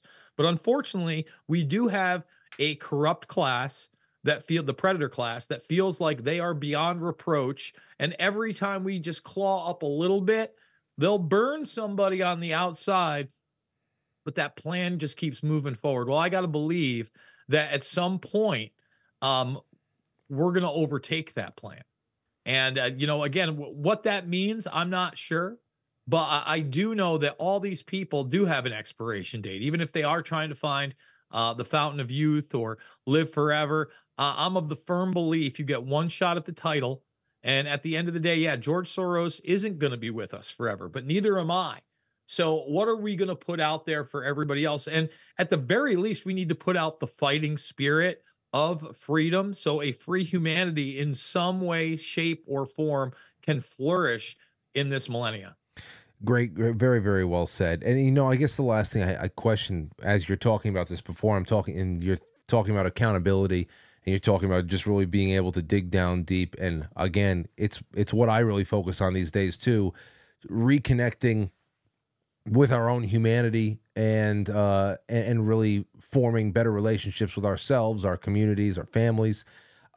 What exactly, I would have to ask this about accountability though, where did all of these lists of celebrities, these long lists of celebrities come from when it comes to Jeffrey Epstein, the flight logs, long lists of A-list celebrities? Where do they come from? They are shared a couple times a week for the last 10 years. Where do they come from? I need to know. From the bullshit department. Now this is either from online trolls that just get off on shit posting and they put together a list and we're like, that went viral, and they get to, LOL with their buddies on some backdoor message board, IRC chat or Discord, or as I think is part of it, created by intelligence, or at least promoted by intelligence. One of the things that went mega viral during the quote unquote Pizzagate scenario was this fake menu that was basically having you order horrific things of children. And then that gets associated with something like the Podesta email we read. Jimmy Kimmel going around. Well, that doesn't negate the fact that, yeah, other celebrities such as Copperfield, Spacey, and now even Michael Jackson had some association with Epstein. So, I think it's important to keep fact from fiction. In fact, Leonardo DiCaprio, there's a huge mega star. He wasn't on the flight logs, and we don't know whether he was at the island, but Epstein did have his phone number on speed dial. Okay. So once again, why is it that guy is never focused on? with Epstein. Ask yourself the real questions. Why is it that the celebrities that get ensnared in this and the things said about them are so consistently wrong? Like Oprah and who was the other? Ellen DeGeneres. They're going to prison, and Tom Hanks has been arrested. It's all going down. And these are the people that are involved. And yet we've got plenty of other A-listers. Hell, we just scrolled through just the A's in that Intelligencer article. And who did we have? Woody Allen and Alec Baldwin. Pretty big names, Frank. Oh, not only that, but I mean, do you just think about the man who has been able to cash in on the one of the greatest attacks on free humanity in the last 100 some odd years, if not the greatest ever, with COVID? Bill Gates. He had a chief science officer, was a backup estate executor. What was that guy's name again? We're talking about one of his science officers was an executor to Epstein's estate. Of course, there was a whole bunch of hand washing at the end, saying I had nothing to do with it, all that other shit. But I mean, how much more important, how much more A-list do you get than Bill Gates, especially over the last 7 to 8 years? I mean, we have some so-called computer nerd that is prescribing injectables for half of the world. I mean, just it's crazy. But like you said, there's plenty of big names out there that need to be pursued. But I always wonder, where did all these other lists come from? Because I know you've seen them. I've seen them too. Sometimes they come along with a photocopy of a pencil sketch list. I don't know. And I never really could find anything to it, but people are very attached to those lists, and it becomes the whole reason for fighting sometimes. And I guess however you get to the party, you get to the party. But when you flash that to somebody and it turns out to not be true, it really does negate a lot of the good work that needs to be done. And there is a lot of good work that needs to be done. I absolutely agree. And that's why I'm hoping that all you guys listening out there that are looking to be your own hero, are looking to be your own investigator, dig down deep, see what you can find. I guarantee if it's valid and it's new, if you present it to the right people, it will get out there. Because at the end of the day, all my work, you know what? I'm going to die, like I said, Frank. Hopefully my work is not. Hopefully Invisible Empire, Loose Change Final Cut, Fabled Enemies, and Shade the Motion Picture, they're going to live long after Jason Bermas. They definitely will. And thank you for coming on again tonight, man. I can't wait for the rest of the year. You got to stop in from time to time because there's going to be no shortage of things to talk about. You got it, my man. Thank you so much for having me. All right, everybody, go follow Jason Bermas. He's on Twitter. Jason, what's the best URL for everybody to go to? If you go follow me on X or Twitter at Jason Bermas, and I do a nightly show on ampnews.us, 6 p.m. Eastern, is Making Sense of the Madness. There you go. Follow him. He is always working, and he'll be back. Don't worry about that. Thank you again, sir. Thank you. All right, and that was a successful test of our new calling system over here. It was a little weird at first because Jason was waiting in the lobby for 10 minutes, but I couldn't see him. And then finally, he just popped up on screen and said, well, where the hell did you come from? Anywho, that's what we have. I'm going to take a really quick break. Then it's just going to be you guys and gals. We are about 10 minutes behind because I had to do a little bit of stalling in the first half. But there's a lot of you out there I want to talk to. What do you think about this situation? What do you think about Jason's call? 914-200-0269. Get your phones all nice and warmed up. It's going to be a very, very quick break. Don't go anywhere. Lulu had a baby, she named him Tiny Tim. She put him in the piss butt to teach him how to swim. He swam to the bottom, he swam to the top. Lulu got excited and pulled him by his cocktail. Ginger ale, 5 cents a glass. If you don't like it, just shove it up your ass. Ask me no more questions, I'll tell you no more lies. A man got hit with a bag of shit, and that's the reason why.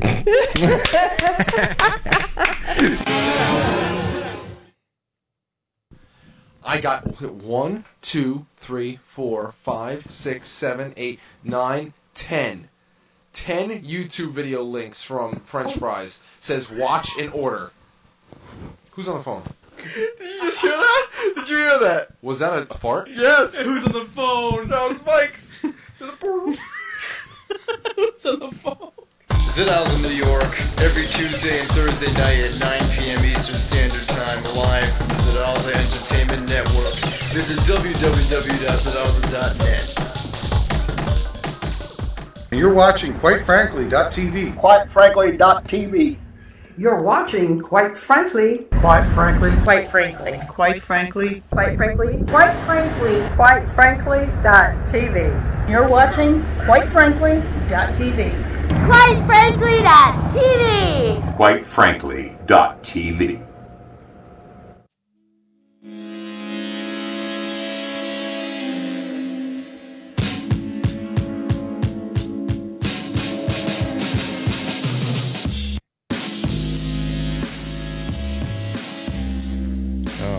Right.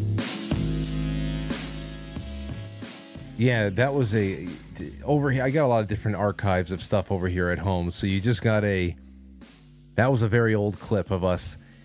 That was actually from oh my gosh, those two, that clip of Mike farting, that was probably from 2007, 2008 or something. That was just from upstairs.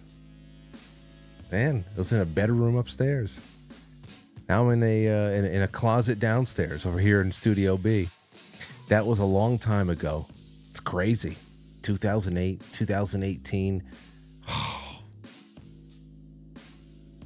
Everything just keeps flying by, doesn't it? All right, let's take a call. Caller 732, you're on the air. Who's this? Hey, Frank, it's Chris in the Berkshires. Hey, Chris, how you feeling? Doing well, man. Doing well. Great guest. Happy New Year, of course. Happy New Year. And everybody out there. Awesome call. The guy's got more knowledge about it. It's I don't know when you plan having Jason Bermas on, but the fact that it fell at this time could not have worked out better. If I can't remember exactly when you said you booked him, but either way, the guy obviously knows his shit. Knows it like the back of his hand. My biggest concern is thinking about the people that are behind the curtain, right? The people that are behind the curtain have every ability to change the news cycle. And we know exactly what I'm saying. If this gets any type of traction, or people start to really look at this, or people really start to bring it up and ask questions, I remember when $2.3 trillion went missing, and what did we talk about the next day? Because it sure as shit wasn't $2.3 trillion that went missing, So for me, it's quasi exciting, it's awesome to be, almost vindicated or shown that you're not crazy, you knew this was coming down the line and whatever it was. But at the same time, the people and the powers that be have an incredible ability to take something and pivot it on a dime and say, we're not talking about that anymore. We're now talking about this. And there's plenty of stuff out there right now that they could use to just turn it on and say, we're not really worried about that right now. We're worried about Hamas, or we're worried about this, and I mean, ultimately that's just how I think about it. And I mean, like I said, it's great to see that it came to fruition, but at the same time, I got my head on a swivel, and I, just try to make sure that be ready for anything, Yeah, well, I understand what you're saying there, Chris, and I appreciate the call. I want to get more on this because I expect people to be coming from your standpoint. Well, hey, where are we going from here, and what should we expect next if there's just too much disclosure? But my whole question is, my main line with Jason was going to be tonight was, hey, well, what's missing? What would be incredible disclosure? Incredible disclosure would be, hey, what the hell are on all of the media that was seized by the FBI? Aside from the fact the FBI had already had a very, very thorough investigation completely scuttled, and we got to that. If you go to QuiteFrankly.tv, and many of you are on there right now, and up on the top of the screen, you have the blog section. Well, from May 11th, 2023, it should be on the first page. You'll see this in the Zeller, Operation Leap Year. That we syndicated the timeline of events that Frank and Jim Zell had taken and put together here. We syndicated their blog from inthezeller.com, and this was the Epstein plea deal timeline and Operation Leap Year. And that was a federal investigation. It started off in Miami. It expanded out across state lines. It covered New Mexico. It covered Florida, I believe New York, and the Caribbean. It was all there, and it just went away. It went away. So, I mean, there's an incredible timeline there for you. None of that is being revisited. The transcripts that we got, there are things that we've read before. And if you really take a look at what's going on in the media right now, I mean, obviously there are people who are taking it deeper. If you tune into shows like Jason Bermas' show or InfoWars or something like that, you're going to be brought to 20,000 leagues below the sea deep. But the average person that is fighting right now on Twitter is trying to one-up each other with whether or not their particular political party has a person that should be put in jail right now.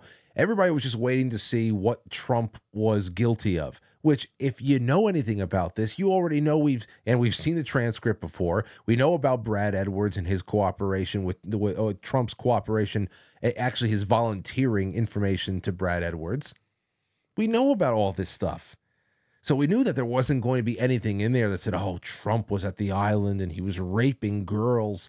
We knew that that wasn't happening. But the average person, if they were paying attention at all, they just wanted to see if it was a get Trump situation. And what were they all doing to pretend like they are so, fair-minded and just have principles and want to make sure that justice is done? They're willing to give you Bill Clinton. A violent rapist yet. Yes, absolutely. That they all kind of generally still like, but he has long since expired in his political usefulness. And they are all just so fair-minded. Obviously, if Bill Clinton committed a crime, he should be put in jail. Well, he committed perjury when he was in office. What about that? Oh, he was useful back then.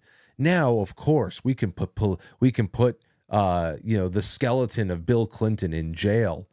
But of course, if Donald Trump, would you agree if Donald, like the bargaining that is going on right now? So I listen, if there was a string to be pulled, I'd love to see it get pulled.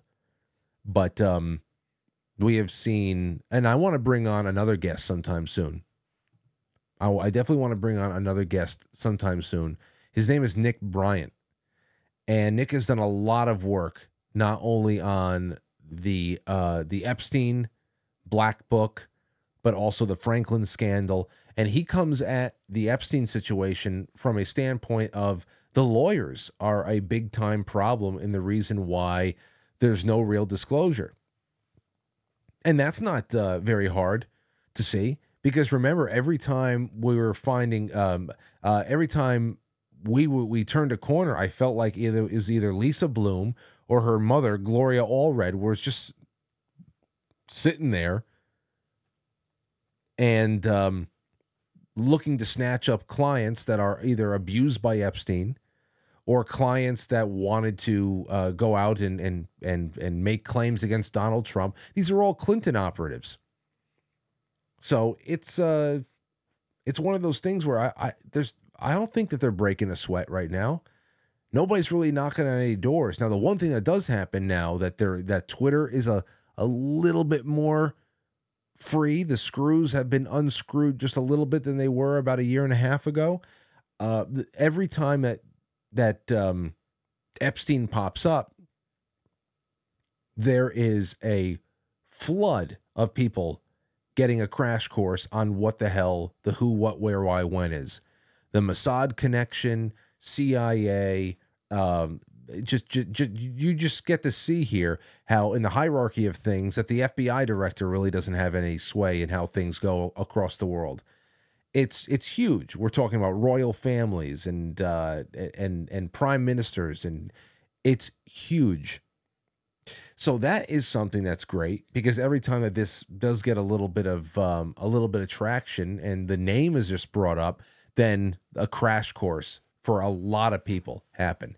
Especially in the last couple of weeks, and since people like Alex Jones have come back to Twitter, all of the InfoWars, the classic movies are up there.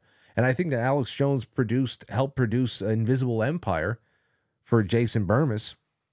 You know, all of those movies that we used to be able to just watch on YouTube for free all those years before the crackdown and the purges, they're just floating around Twitter right now.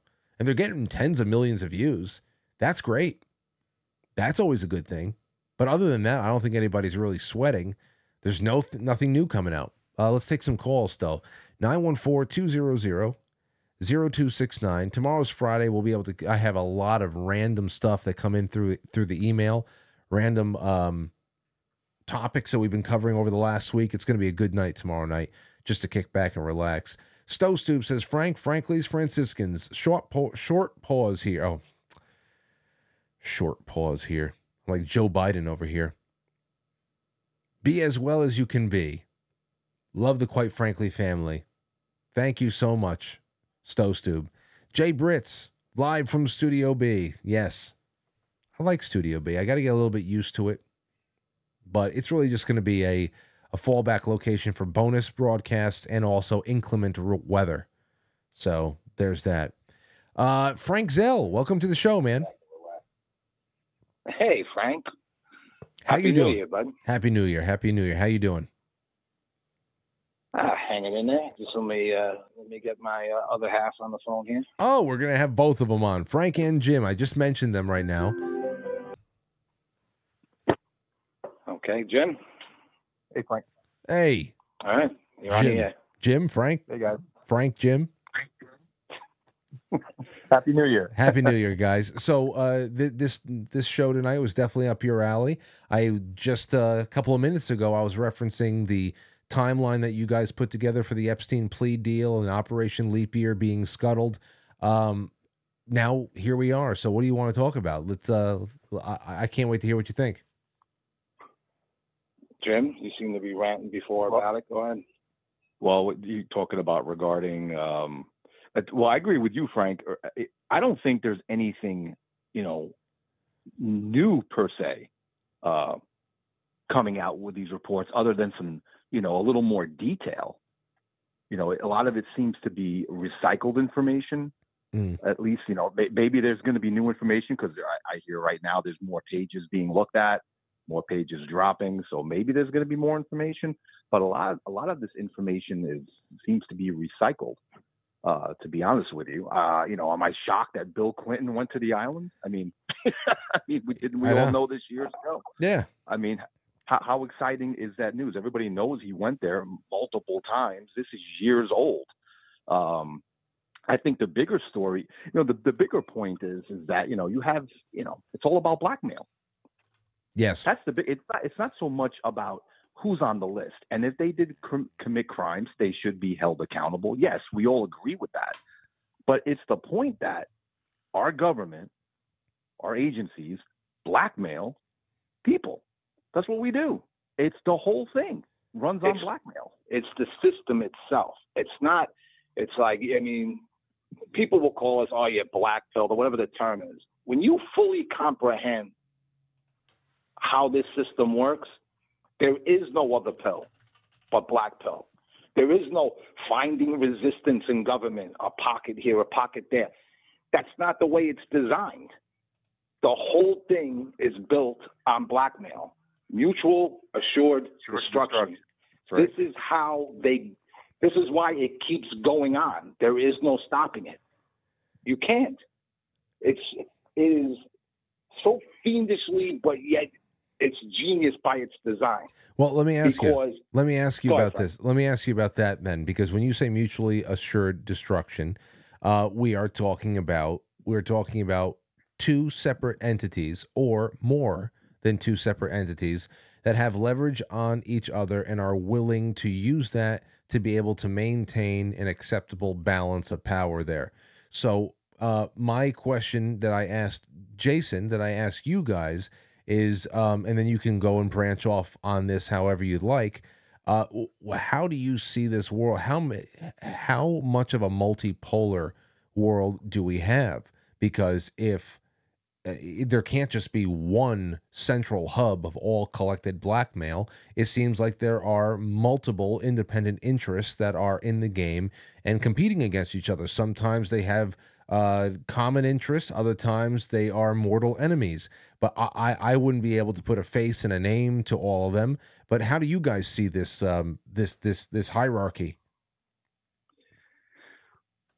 Regarding hierarchy, it's like an example of that. The Clintons are a great example of that.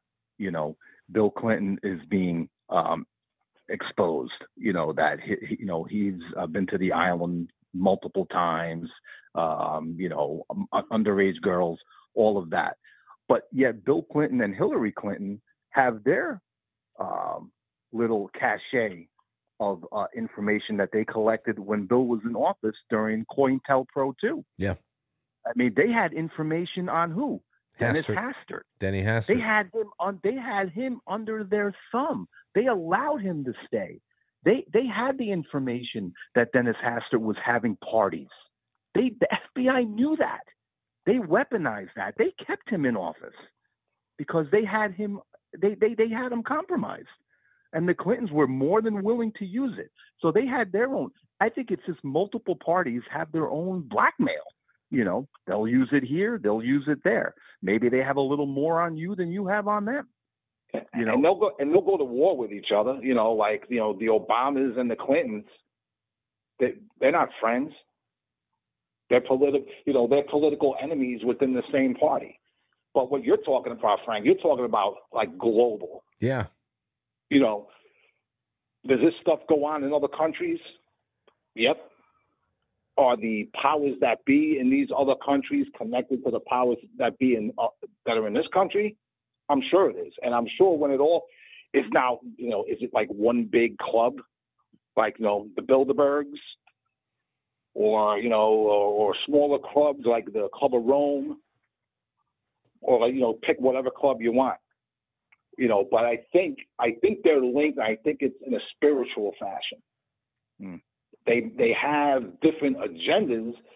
Maybe one group wants to be in control, and then evil group B will go after evil group A because they want to be in control. But at the end of the day, we're the ones that suffer.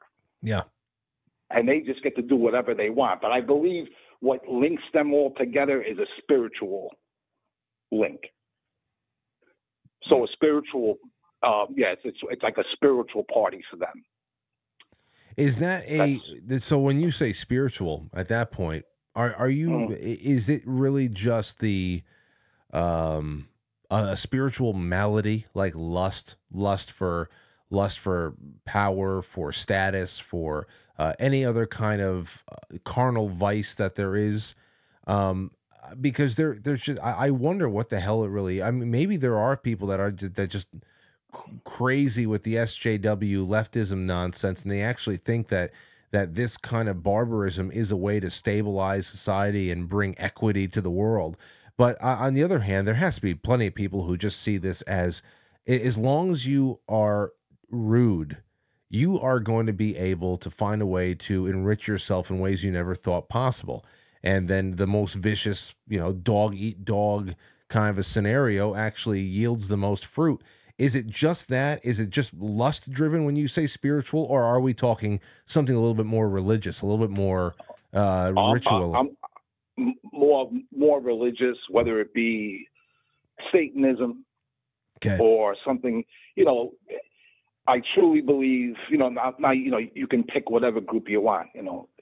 Freemasons, Illuminati, or dozens and dozens of others that you can pick.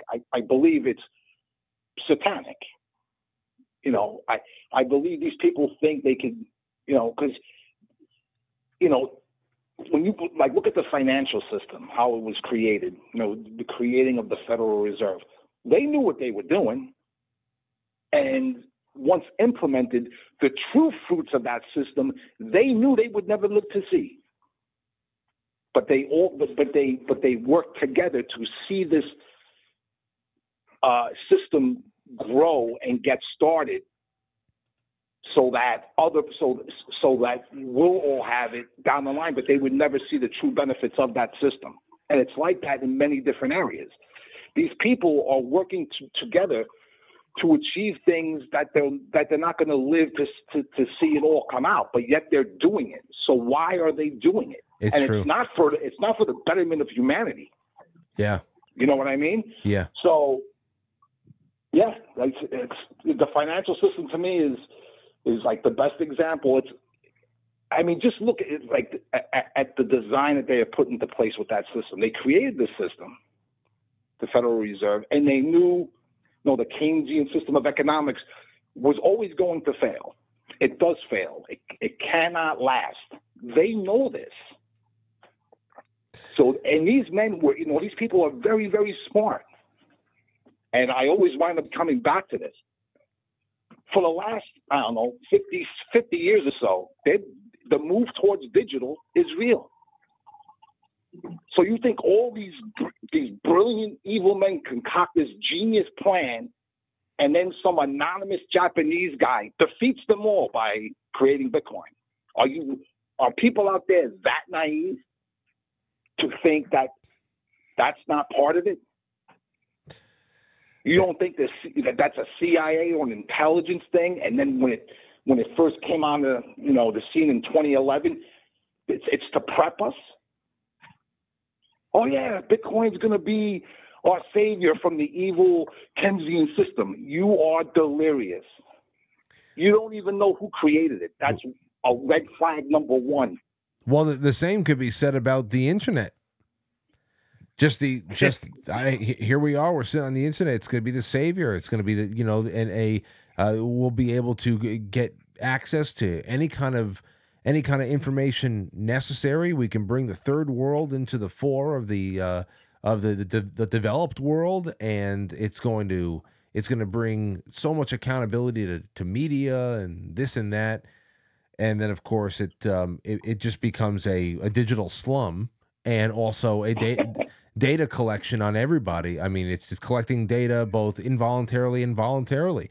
If you're not just using your device in a place that tracks every step that you take, and not knowing about it, then people are just willfully spilling every thought that passes through their mind into one text field or another, and there you have it. So I guess you can say about everything, but when it comes to currency, yes. When it comes to world economic situations, there too, yes. It goes back to last night what I was talking about with Corey Diggs and bringing up Elon Musk again. And man, if I had brought up Elon Musk tonight, I'd still be on with Jason because he would have been. He wouldn't have stopped. He wouldn't have stopped ranting. But when Elon Musk says that the X app, the app for everything, it can one day, if all of his plans turn out just the way he wants it, account for more than half of the global financial system.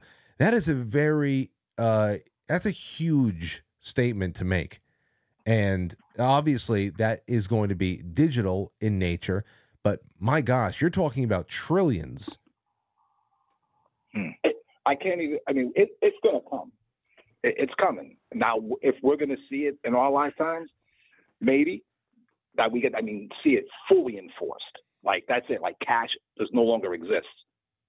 Maybe we'll get to see it. Maybe we won't. But probably, definitely during your child's lifetime, she'll probably get to see it. Once they have that, freedom is over.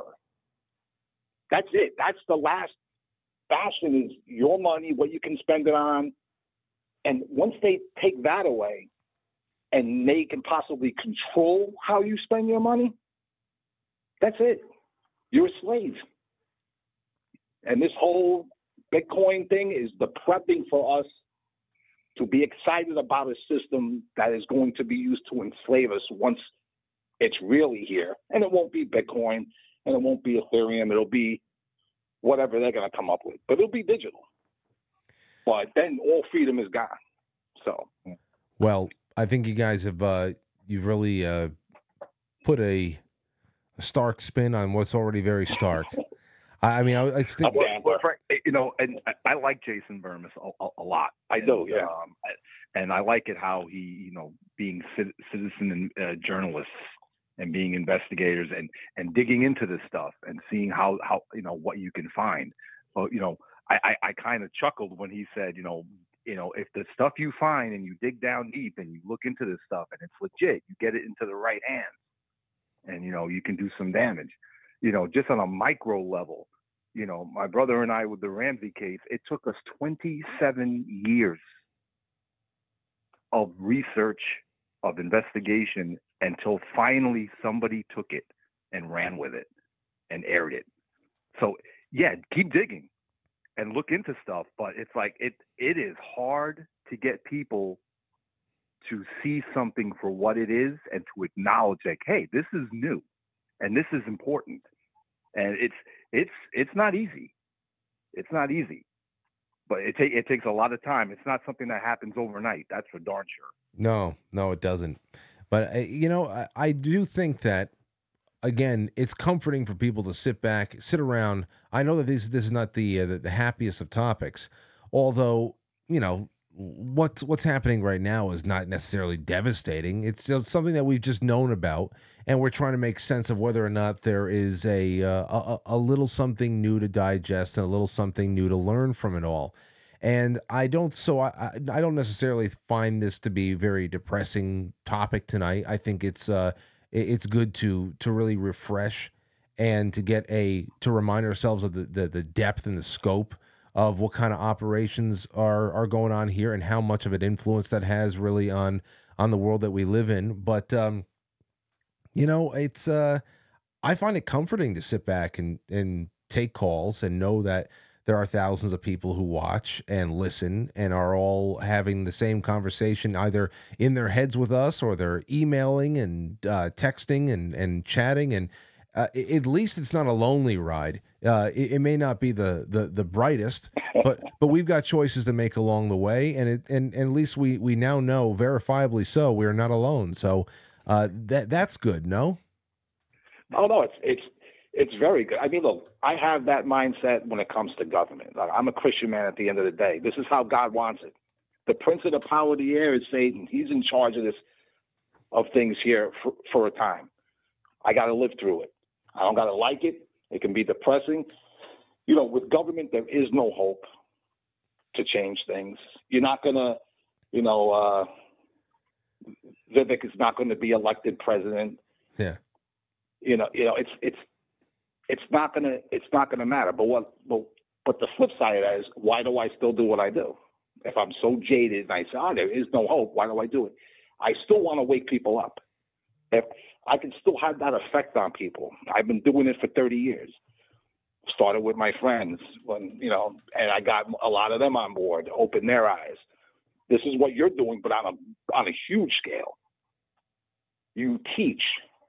You wake people up to things, to ideas that they didn't have before. And they get to open their eyes to the truth. That's why you do it. It's like you fight to keep the truth alive. Whether it be history, economics, how the government really operates.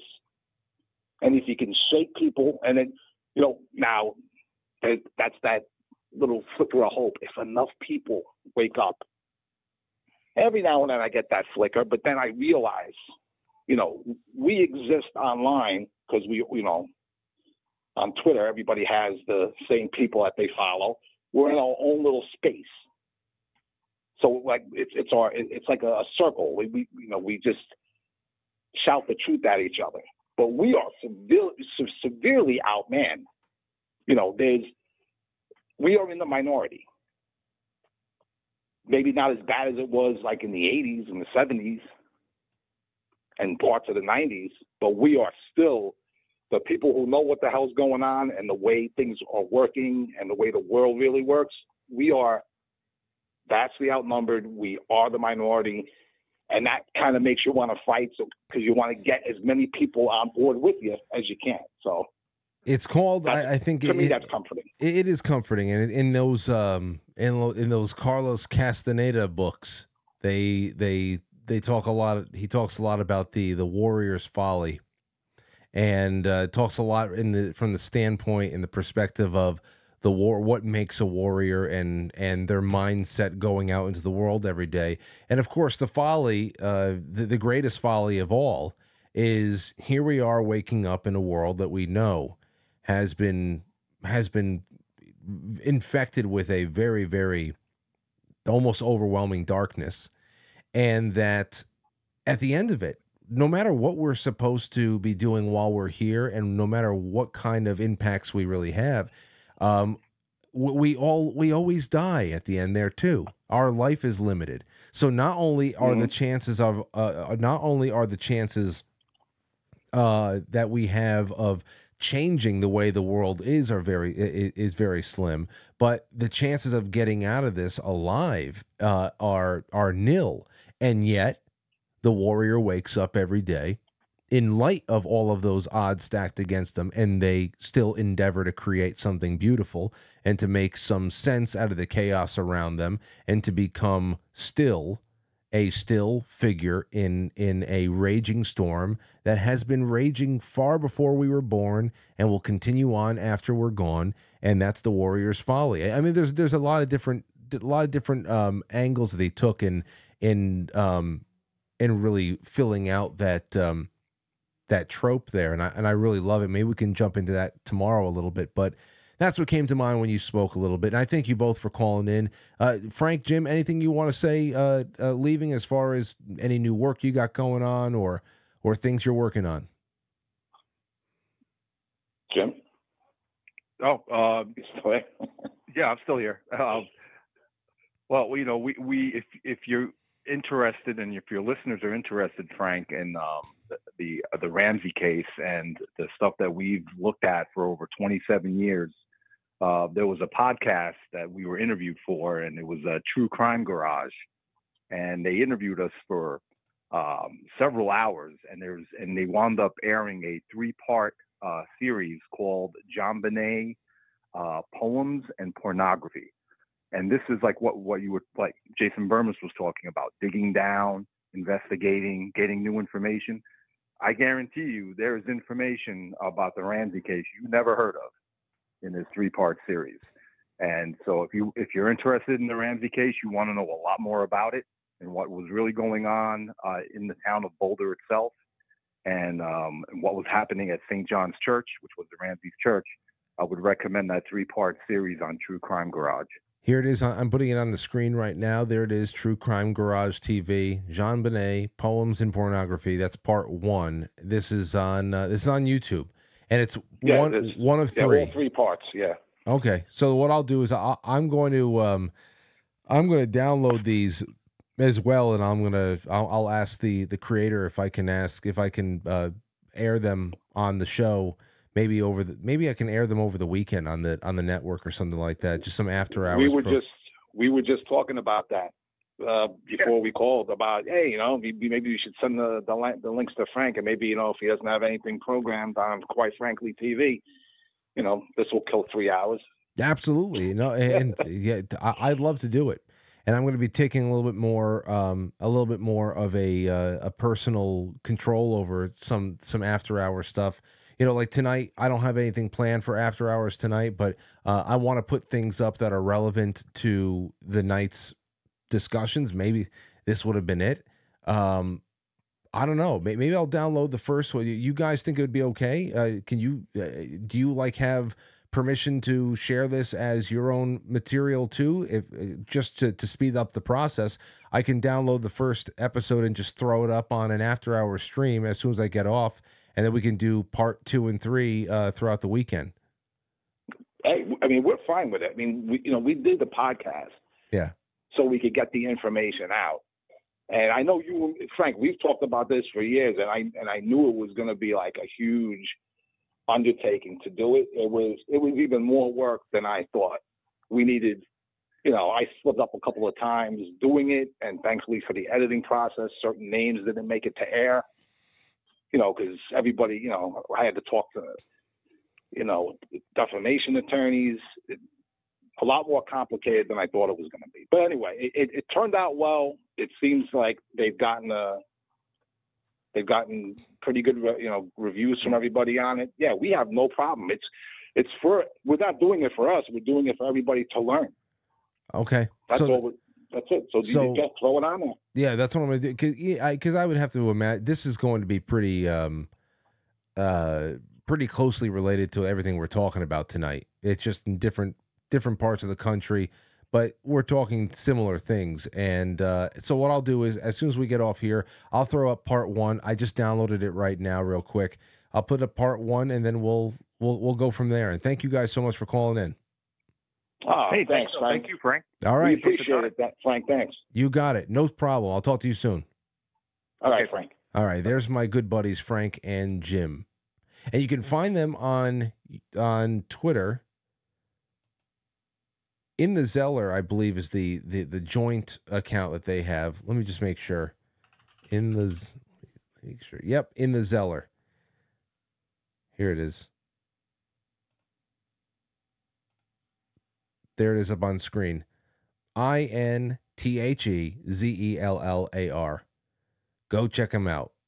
And then they go. They shared all the John Bonet stuff right there, so you can watch it on your own. But I think after I get off, which is going to be right now, I'm going to just throw that up, and you guys will be able to watch it. So you just got to give me about 5 minutes on quitefrankly.tv. Don't go anywhere, and that'll start up if you want to watch it. And that'll just be for an hour or so, and then I'll take that down, and it will be up, because I didn't have anything planned for tonight anyway. All right, into the grab bag, into the, and I'll have to do the Whitney Cummings thing some other time. The gold juice. I thought that was very interesting, very compelling stuff, at least to anybody that's paying attention. Joe M., God bless the Franklies. Thank you. Donna Sar, thank you. Pam D., Paulie, Filter Dog, Boys Blanc, Halo Rider, or Sallow Rider? Ralo Rider? I don't know how to pronounce this. Deplorable Farmer, great guest tonight. Thank you. Foxy Lady, thank you so much. Porpoiseful, NJSF, there is a legend. It was common for Gates to hire prostitutes to fuel early Microsoft all-nighters. Really? Bill Gates, huh? Gambera, Jesse, Foxy Lady, NJSF, Neo. Let's go. Oh, Neo. I'm sorry. Neo. Jason interviews and his research are perfect to share with normies. Thanks, Jason and Frank. Thank you, Neo. Thank you, Jesse. The Sentinel said, so when J. Edgar Hoover died, everyone got in on the action. Great timing for your guest. Yeah. Everyone got in on the action. All right. And then a sleeve of cookies from Sean Joe. And that's all I got for you guys tonight. Car Guys New England said Bitcoin is an AI-created self-spreading neural network for something a lot bigger along the line. I think you have two twin brothers, with the last name Zell, that would agree with you. All right, that's all I have for you tonight. Thank you guys and gals for so much. Tomorrow is Friday. I'll be back at Studio A, possibly with Matt, and we'll be having a good time. And I'll do all the leftovers from tonight. So I'll see you then. Thanks for everything. I'll catch you on the flip side.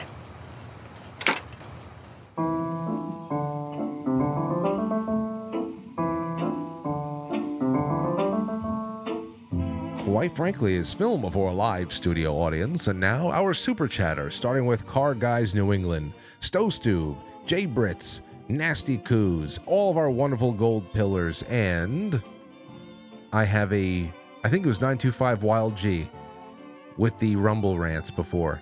So thank you guys and gals. I'll see you tomorrow. And for those of you who are interested in part 1 of Frank and Jim's John Benet Ramsey series, I'm going to be putting that live right now.